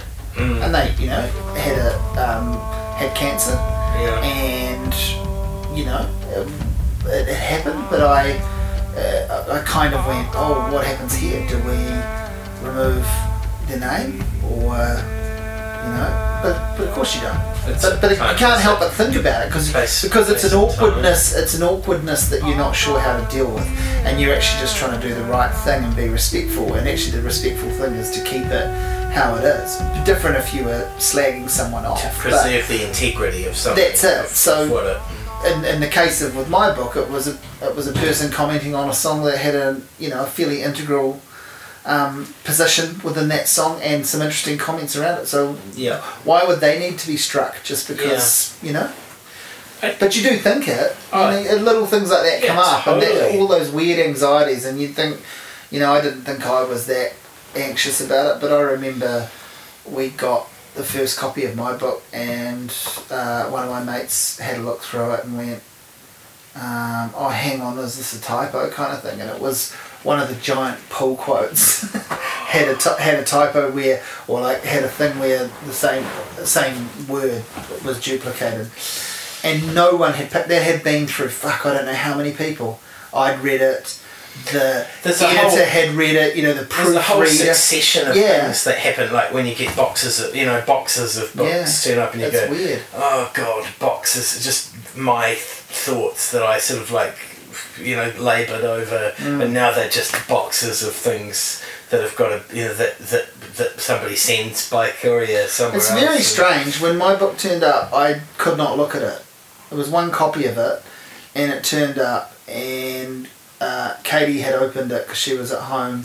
Oscar was just a little baby, and she was at home with him, and she was very excited to see it because I guess she had read most of it. She'd helped, you know, like she'd helped big time editing and proofreading it before we sent it in, but she still hadn't seen the whole thing, so she was excited to see the book because it's different when it's someone else. You know, like she was removed enough. But when I got home from work, she was out, they had gone out, and I got home and the book was sitting on the coffee table. You're like, ugh. I got the vacuum cleaner out. I was like, right, I need to do something, you know. I got the vacuum cleaner out, vacuumed the house, looked over at it. I went and checked my emails. I went and sat in another room, put on a record, and after about an hour and a half, I picked it up and had a look through it, and then I went, oh yeah, okay, cool. So we had the book launch, your book launch at Slowboat, and you know, so did that sort of feel like better? Like that was cool. I did enjoy that. That went really well. It was cool. That was a really nice night, and Dennis was. I mean, everyone was great. You spoke, and that was really cool. And everyone was really cool. And I sincerely could not. I sound like a fuckwit, but I sincerely could not believe people turned up and were nice, were genuine. I really couldn't. No one was a dick. No one came to. Not that, you know, I don't think that someone's going to come and fucking throw an egg at me or whatever. But no one. But it's always a possibility. It is a possibility. It is perhaps more likely to happen to me than many others. But I didn't know what to expect, and I was I don't know if humbled's the word. I was blown away. Really, I think it is quite sort of humbling to think that. But again, I think it's that thing of people caring enough, because I sort of like do things and then I sort of feel like I'm not that interested in them once I've done them. I feel that way. Dennis, you'll be very familiar with Dennis's wisdom, and in fact you sort of include some of it in your book. But Dennis said to me at Slowboat, I think right at the very end, when everyone had left and we were going to go down the road and get something to eat and we'd had a few beers, he sort of took me aside and said, I said, thanks, it's been great and thanks for hosting it. And he sort of kind of grabbed me and said, all the stuff that we do, a lot of it doesn't mean anything, and you never really know what's happening while it's happening. You don't realise the important things until after. And he's like, our lives are just a fucking blip. But he's like, and he sort of pointed a finger at me and he goes, but you'll remember this. And I was just like, that's fantastic. And sometimes it takes a person like, I wish you could probably be around to do that more often. Sometimes it takes someone like that to tell, I want to do that for other people a bit more actually, and I hope people do go around doing that, because it's a really nice thing to do, to say, don't write everything off and laugh everything off. This is a really special... Yeah. And so, I hadn't really thought about it, but you bringing up the book launch, that was probably when it really... And it's probably one of the really few times writing the book really meant anything to me. And not because, that cliche of writers just want to have book launches and celebrate it. But it just was nice. It was just really nice. Because I felt like for mine... Fucking Brendan Smythe turned up and, I signed a copy for him, and I've written stuff saying that I... Not against him, but against the organisation he works for and represents. So he could have not turned up, but he did, and that was amazing, and he's a nice guy, he's a good guy. And all of that. So people from bands turned up. I think maybe cool. writing a book is very different from, even sort of making an album, where the ultimate expression of it is that you go out and play songs live to people, and it has a sort of a... So what was it like launching your book in the shop where you work? I would have been quite happy to not really do anything, but Carlina was quite insistent that we wouldn't have to have book sort of thing. You got to mark these things. And the other thing about it is that, so Sam Scott had said, they didn't really do a launch for Bunnies on Ponies. They did a gig at Bathhouse, but they didn't really do anything. They were going to do an in-store at the shop because we hadn't sort of really celebrated it coming back on vinyl, because it took so much longer than everything else. And I said to him, hey, how would you feel about playing at my book launch? And he's like, yeah, great, because and I think that's a really important thing, that idea of collaboration. Yeah, totally. And and it's whether you even know that that's what it is, but that cross-branding thing. Yeah. So if you like this thing, we think that this is of a similar calibre. Which is what people like Garage Project are getting so great at doing. Garage Project. Or are so great at doing. Garage Project gave me some beer for the launch. And then, you guys are good at doing it. Slowboat is really good at doing it. But I think, a place like Slowboat, I sort of feel like our relationship with the community, so not just like the sort of Cuba Street community, but with, say with you or with, the Phoenix Foundation have been, I the first I heard of these the things Phoenix are Foundation was Steve coming in on sometime at the end of 2001 and saying, that Phoenix Foundation band played at Old Bodega. I thought they used to be fucking terrible, but they've got good. They've got much better. And I was sort of like, okay, I'll sort of check them out. And they were sort of like young guys that I sort of vaguely recognised in the shop. And the next time I saw them play, I thought, God, they give me good. And I just think that's... And so seeing people like Glass Vaults, who I only became aware of because I heard their records, the first record, and I thought, this is really good. They've great. Really got their own... I recognise lots of things where this is coming from. That's exactly but they sound like a band that are gonna develop into their own thing. Yeah. And so I'm just when but these things are mutual. Like, you've been good for Phoenix Foundation, they've been good for you. It's you champion the shop 3 times. But you champion them, and they sing your praises. And so the Garage Project are doing a Phoenix Foundation Give Up Your Dreams beer. I saw that tour, which is awesome. I think at the risk of appearing smug and the rest of the country hating us, it is something that Wellington does very well, and part of it's because it's small. It's manageable. It's Collaboration It's is- not only necessary though; it's achievable. Is Yeah. the thing, isn't it? It's you can actually go and do And that it. you're not necessarily in competition with everybody, not even with people who are kind of doing the same thing as you. Well, the it's the craft beer thing is obviously a sort of a wormhole now, and people get very loyal and protective. But I've seen things like Yeasty Boys are very good at promoting other beers and saying, these guys do this beer which we don't do and couldn't do, and this is great. And yeah. you should, we don't expect someone to just drink Yeasty Boys, because why would you? You don't just eat in one restaurant. Yeah. You go and do different. And I'm sure some of the other brewers, well, I hope some of the other breweries are doing that too. But I had a conversation with Tilly from Unity, Yeah. and she was just saying it's not like we expect you to buy every book that you ever buy from us. and us only.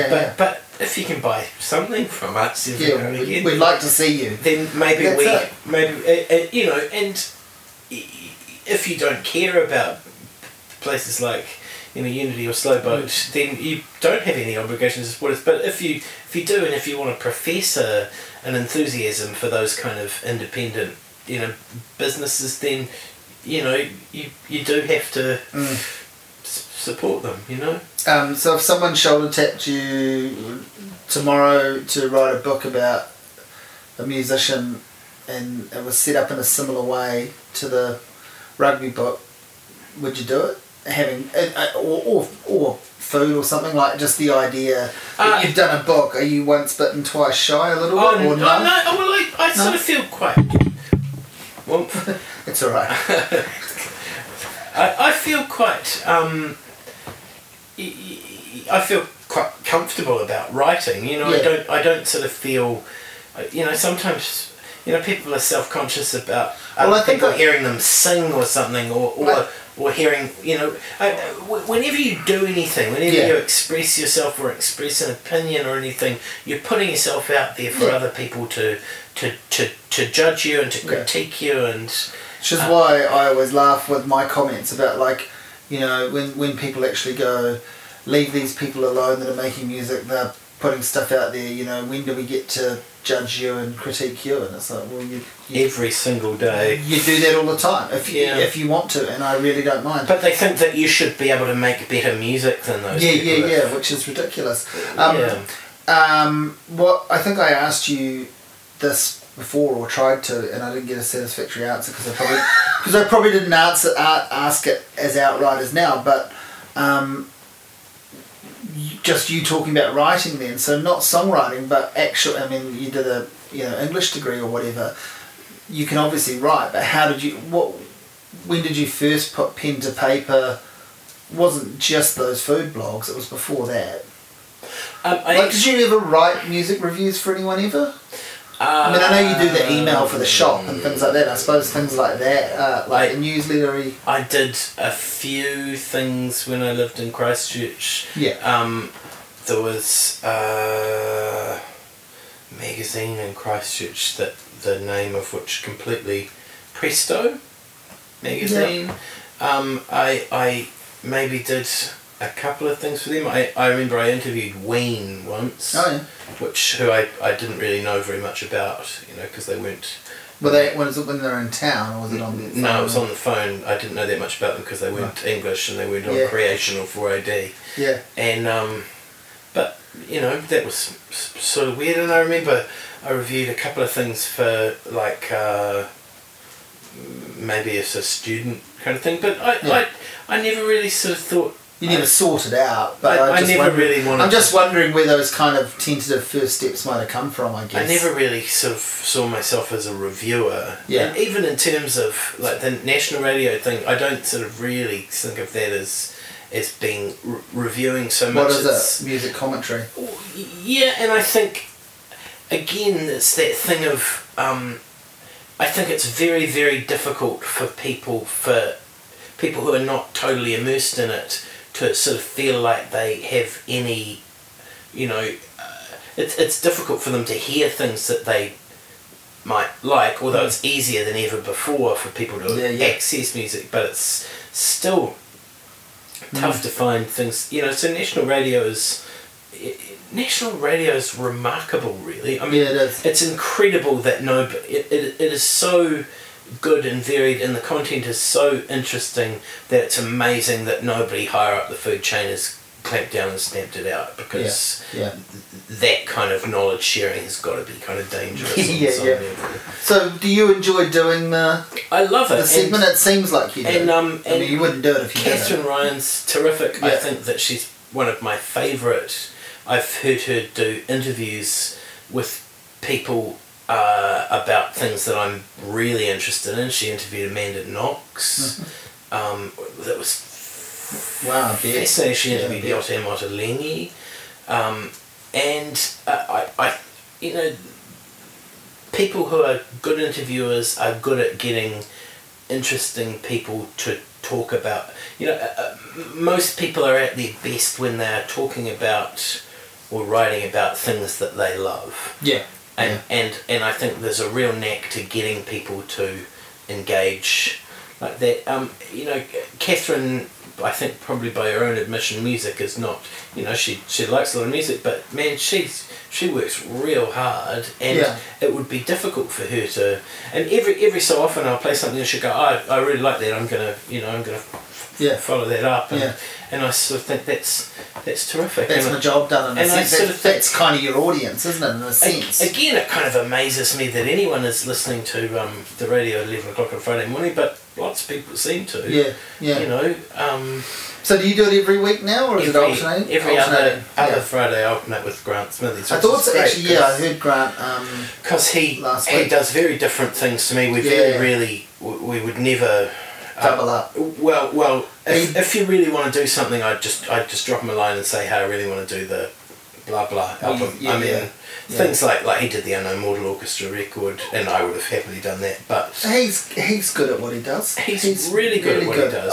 I've had a couple of chats on the radio with him where we've sort of been interviewed in a dialogue sense, you know, to comment on stuff, and I think he's very good, and I've heard him on the radio a bunch, and he knows his shit obviously, and he still seems to care. yeah, good. which is you know, great, really yeah. good writer, and Yeah. and genuinely loves music. Yeah, you know? but knows about it too, because it's Yeah. that, you know, you were saying before about people that sometimes people who know the most about something might not necessarily be be able to express a good it. writer, and it's been interesting for me doing the you know, well, the majority of what I do now is really online, and doing in one way or another, but doing the blog and getting like, you know, I never quite knew that there were so many real train spottery types about music, because I guess amongst my circle of friends, that's me.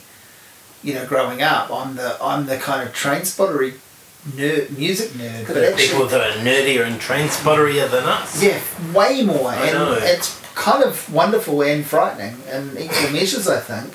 It's kind of a relief, but then I've had some interactions with some people where they've written to me and basically gone, you know, I don't think you know that much, as in like a challenging sense, like I'd like to do it, and it's like, well, that's great, do it. Yeah. Go for it. I'm not, you know, I think people, what the territorial thing sort of still bugs me, where people think this is my patch, and, you know, I sort of get these people calling for me to, you know, it's this whole angry pitchfork shit, isn't it? Like, we must get him off, we must, you know, stop him from doing that, and it's like, why not just do it too? Why not just find, you know, which you know, which is what I, which write is your what, own fucking song, start your own fucking band. yeah, well, exactly. Well, that's what I was saying to you with the food thing. With, you know, don't worry about the guy that's writing the yeah, columns for sure. in the Dominion. Just do your own thing Yeah. on a platform that works. I mean, the fundamental premise behind that was I thought that people would want to feed me delicious things, Yeah, and well- I was right. Yeah, And you know, some extraordinary experiences, and I think I probably. how many did you write? A couple of hundred? Yeah, it was 2 years worth, Yeah. three a week, Yeah. and and when I got Where I come from, that's chump change. yeah, and when I got the Dear John call, I the guy was Wiped your brow and were relieved. Yeah, the A guy little was bit. like, "Oh, look, I'm really, really sorry," but I was like, Don't- I was thinking, God, I hope I know where this is coming. Where Yeah, this is going? And I go, "That's fine, man. That's totally okay." And I was just about to go to New York, and I was just sort of thinking, How do God, I juggle this? No, I was thinking, yeah, I could just go there. Or I could just. No, but I mean beforehand you were probably going, Oh how do yeah. I was thinking, God, I could just go there and eat what I want, and I don't have to think about Yeah. commodifying everything and turning it into something that I can. It is a bit like that. For me, it's still like that. That must be real hard with music. That's The thing that annoys me, and I guess with it, is you know, I go to shows and I wouldn't say I can't enjoy myself, but probably people think I can't. But like if someone wants to, a couple of times I've been to shows that I've actually just wanted to go and see, and I'm just going to see them. And the tricky thing is, sometimes if you go to a show you just want to see it and you like it, and you write a blog every day, there's a chance that you might end up writing about it anyway, but people seem to not want to decide that they don't want to or can't distinguish between a review and a blog. yep. So it doesn't happen so much now, but I've had people sort of, you know, one of my mates was having a smoke outside the San Fran, and I'm standing out there having a beer, and I'll get people go, "Oh, you know, you're not even listening." Like because he recognised who I was. I'm not always on. I'm not always on the clock, mate, sort of thing, which I think I sort of politely said to him, and then he was kind of like, you know, "Oh, fuck you," and walked off, kind of thing. Like, you know, it wasn't the answer. Like Weird, isn't it? like I was supposed to run in and get my exercise book out and start taking notes for the same purpose. Come Monday morning, he's just going to write, "This was shit. I liked it more than you did," but you know, he gets to be outside on the balcony. So it's that sort of thing's quite strange, and so I've kind of 8 years of going to things and going, well, one way or another I guess I'm writing about this. I'm either saying I was really underwhelmed, or I was blown away, or somewhere in the middle, and it's crushing me. It's somewhere in the middle. Steve used to do what I call the three word film reviews. He'd take DVDs home from the shop and he'd bring them back, and I'd go, "How was that?" And he could review any film at all with just 3 words. 3 words. They were either pretty fucking good, not that bad, or don't even bother. Yeah. Like, Yeah. there you go. That's all the.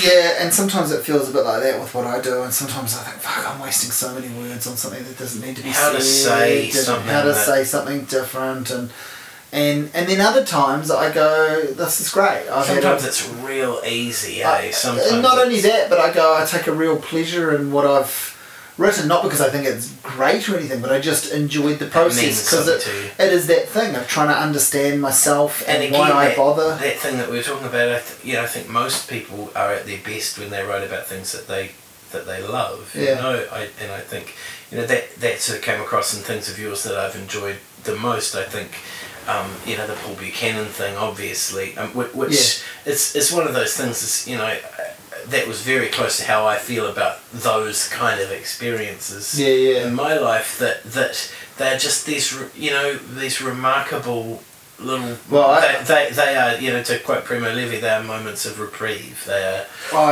Or to quote Dennis O'Brien, the moments you'll remember, you know, Yeah. the things you'll remember. Because I played you that Paul Buchanan phone message, I think, hey, I had the phone message from Oh yeah. Because he actually rang me to do the interview, and the times were crossed, and then he was kind of like, I don't know if it was on the message, there were a couple of messages from him. Apologies. Yeah, apologies, and then like, I know you've got like a little baby, and rah rah rah, so Painfully it's just ridiculous. I was sort of listening to it going, get on with it, man. But it was wonderful because it just completely fit with what you assume he is and what the music says. That's kind of how I felt about Johnny Marr. You Yeah, know, like yeah. he was exactly as you would have hoped that he. Yeah, down to him giving you the nod on it being a first pressing, Yeah. things like that. And then the other great thing that he did was he said, you know, can I put you on the door for the show? And I was sort of like, oh, well, I wasn't really going to go along, but you know, Yes, please. He's going to, that'd be great. And I went there, and he put me on the door, and he let me bring a couple of guests, and I got to the door, and the guy doing the door, I kind of know, and he's somebody that I don't dislike, but I just don't really. We don't have anything in common, and he was like that sort of Seinfeld-esque, you know. Jeremy. Yeah. And they go, oh, hey man, how's it going? I said, I should be on the door. And he went, oh yeah, and who would have put you on the door? And there's a queue of people, and I just sort of turn around and go, Johnny Marr. And in my mind, they all start applauding. You know, I've never got used to asking. I've never got used to saying my name's on the door. Oh, It's excruciating. Just give And I me think, like, tickets. on average, I would probably have to say it. I've probably had to say it once or twice a week for the last 10 years. And I hate it, and I hate myself for having to do it, and I hate pretty much any of the reactions I get, because It is actually it's terrible. a really weird thing to have It is to actually ask. terrible that that I hate it. like say the newspaper relies on getting free tickets Yeah. to send a reviewer. Yeah. Because there's a sort of Faustian pact there, isn't Oh, there? totally. And it's And it's got played out. really fucking murky over the years and really tricky. But even like, you know, someone who runs a bar or someone in a band says, hey, you don't have to review it, but do you want to come along? I'll put your name on the door. And you go, oh yeah, cool, or whatever. And, you know, I'll still pay for gigs and that as well, and I want to pay when I can and those sorts of things. But if someone's going to offer you, then that's fine, you go. But even in those situations where, as I say, for me, there's, you know, people say don't review it, but there's a chance I'm going to write something about it potentially, because I've got a daily blog and a website as well. But I've never ever got used to asking. It's always this awkward, oh, I think my name's on the door. Oh, you know, oh really? Who is it? You know, or it should be Simon Sweetman +1, and I hear myself saying it. Through doing this and doing stuff on radio, I've got used to the sound of my own voice. You know, that's excruciating for a lot of people. I don't just mean the sound of my voice, I mean the sound of their own. That's really hard to get used to, and I have only just finally got used to it. But I'm not used to the sound of my own voice saying my own name should be on the door. +1. Like, yeah, and the +1. It's fucking awkward. I hate it. It really is, especially if it's not. Yeah, well, yeah, there's that. In fact, there is that, but there's also, like, sometimes it's worse when it is. You know, like, people, I don't know, it's really fucking odd. Yeah, I love when there are tickets beforehand, but that seems to be happening less. Well, I have to go up and ask for tickets at the box office to things, and that's just as bad. It's the same diff. It's horrible. And in some cases with the paper and that, they are under another name, like not a fake name, but under like someone from the papers, and it's weird. It's funny that's like comp tickets. So I sort of think, do you automatically enjoy a gig more if you pay for it? Well, I think I did with Ryan Adams. I really don't know if I really enjoyed that gig, but I paid for it. You might have been more critical of it. I think I might have been. But at the same, like, I don't backtrack. I mean, I'm happy to kind of reconsider things I write and all of that. I mean, I haven't really got fucking time, but you know, I'm happy to be pointed out where things are wrong.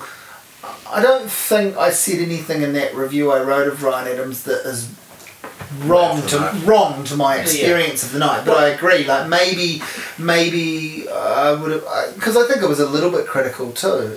Is there anything of all the? I mean, I think the interesting thing about that and Neil Young and Crazy Horse are the main two in recent years I can think were like I paid for them and I raved about them. Yeah. But I definitely don't think my experience with Neil Young would have been any different at all. No, I'm sure that's at all. I think that when people look back on like all that you've written, like one of the most bewildering things about it will be just the sheer volume of it. Yeah. Of everything that you've written, what do you think that you would backtrack on? What is there anything that stands out that you think that? Not really. I don't think there's any point. I mean, there are bits within bits. Things that you think you got wrong. Oh yeah, and I think that you approached the wrong way. Yeah, I think the howler that I have acknowledged too is when I was writing about Neil Finn with Crowded House and saying that I thought, you know, these are the things that I thought he was phoning in and such with Crowded House. I basically used a term completely wrongly that I thought was making sense to myself at the time. And that sounds like a really dumb way of explaining it, but I basically talked about his the Neil Finn and Friends tribute things as being revenue collecting. And what I was really trying to get at was sort of like when people do charity stuff and they do it to kind of promote their own brand. And I basically said that he was revenue collecting, which he wasn't doing at all. Like he was actually raising money for Oxfam or whatever. Right. And that's fucking awful, because I'm basically saying, oh yeah, this guy's just getting a bunch of friends together to make money for himself, which couldn't have been further from the truth. Yeah. And so I wrote a full kind of, like, for what it's worth, it's not really worth anything, but I recognised how fucking stupid that was, and I think I was trying probably a bit hard to make your mark. Make my mark with an open letter to Neil Finn that, I don't really think you needed to do another Crowded House album. And so I stand by that. I don't really rate that album. I think it was a valid thing to, in making me think about it now, I think it was a valid thing to do. But it was fucking dumb I went a bit I over-egged the omelette, as I will often do. Which, because it happens with that kind of writing too. And as you say, with the sheer amount of it, it does happen. So there are things like that, but I don't think there's any particular review or blog post where I'm like, oh god, that was cold, I shouldn't have done that. I don't know. I don't think so. I think that's talking about that. I think that's for someone else to answer. Talking about that thing about sort of having to sort of venture the first opinion about something and being quick out of the gate. The one that I probably think of is the Lord thing, and I sort of think that's another classic of the New Zealand sort of mentality thing of people want to declare that either she's a genius, she's Björk, she's Kate Bush, or she's rubbish, or she's shit, and I sort of think you kind of jump real quick on that one. And I think the thing about Royals is one of those absolutely standalone, out of time, zeitgeist defining kind of pop smashes. Yeah. But maybe in the same way that 99 Luftballons but I mean that's kind of enough. That is enough to. So I mean, the truth is, I don't think that she was either of those things. I don't think that she's an immortal genius or a total sort of fake charlatan. I think that she's like a teenage girl who wrote a song that went not to number one in America. And I think, regardless of what people, always think about in the Luke Haynes book, meeting Robert Forster. Robert Forster says to him, after Black Box record, he says, "What was it like being on top of the pops?" Like Robert Forster is this, go between, sort of almost holy Australian band. I sort of think if anybody doesn't think that kind of having the number one record in the States isn't some kind of holy grail, then... Oh, totally. I mean, and like Simon... I mean, everyone would love to... Thurston Moore would love to... It's one of the things... It's what's so fascinating about Simon Grigg's story about how bizarre. It's a fucking incredible book. It's really good. It's really good. I believe it's so incredibly honest. I say I believe because obviously I didn't know Paulie or anything like that, and I don't know Simon, but just it seems to sum up, it's honest because it talks about how Paulie had vocal limitations. Sounds like he was very tricky to wrangle, and there were all sorts and just kind of delusions, he's when they get to England and when they get to Europe, every person he meets that can play an instrument, he's basically within 5 minutes asked them if they want to join his band and tour the world with him. Wow. And at that point there's no plan to do that, and in fact Alan and Simon are trying to make sure that actually this stays tight little thing where you mime along to the song on TV because it's a pop hit and you're not a good enough live singer and we're not fronting the band and he doesn't get that at all, and they kind of try to explain that to him. And he's even at one point, he asks the piano guy in the hotel in the lobby, he's doing my Elton John instrumentals, and he's like, "You're pretty good. Should we do a solo thing where I sing and you play piano?" Wow. So really tricky personality to deal with, and just doesn't get it. But he's still the book's not a beat up because it's celebrating the fact that this is an incredible song, and it took this combination of people at this moment in time, and that Paulie definitely brought something to it. Some of the bones of the song, and a charisma and a look, and a desire, and an image that couldn't have worked without him, kind of thing. It's the ultimate conceit of the singer-songwriter to think that the thing that people liked about their band or their song or whatever was just them and their voice and their songwriting and their and not the whole combination or not other things. Led Zeppelin might not have happened in the way that it did without if they'd had a different drummer, if they'd had a different manager, if they'd had and I think maybe that's something that I sort of think about in terms of like a sports. I'd say you don't necessarily get the best team by just having all the best players. But I want to go back to the Lord thing, because I wasn't really at all first in writing about her with the EP. I was damn near last, and so I wrote about the EP because I knew the album was coming out. And I wrote about the EP because I was genuinely baffled at... Because I'd heard those tracks played on national radio, much earlier in the year. Sort of when people were first even starting to talk about this teenage kid that had some songs out, that had this EP. And I thought, these are okay songs, but they're sort of... I find that whole kind of style pretty bland and unimaginative. And then I listened to the EP a bunch of times. I finally kind of went, I need to actually listen to this and maybe write something about it to try and understand it. And I was just baffled by all these people blowing smoke up her ass.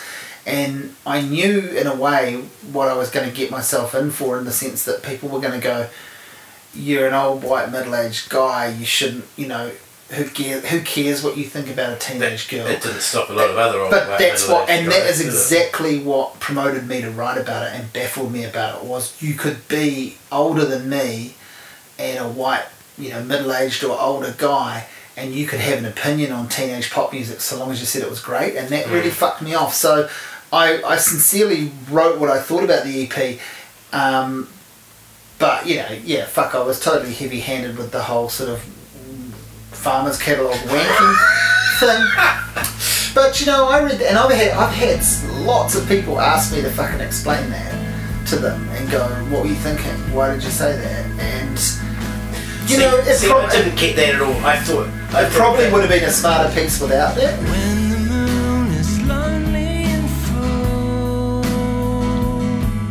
and the light that bends the shadow is cruel, there's a hole in the middle of all the things I hold to be true. Everything reminds me of you.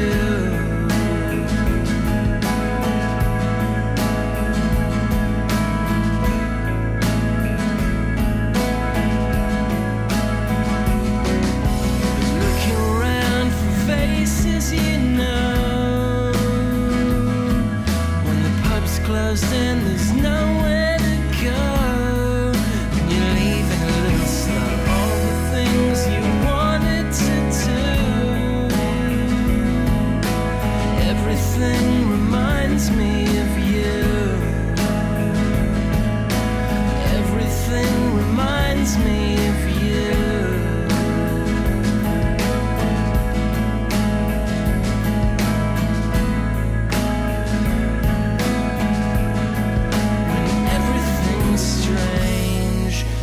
Everything's changed and everything's lost, but there's one thing remains, and you know that it's lost, but you're seeing it through.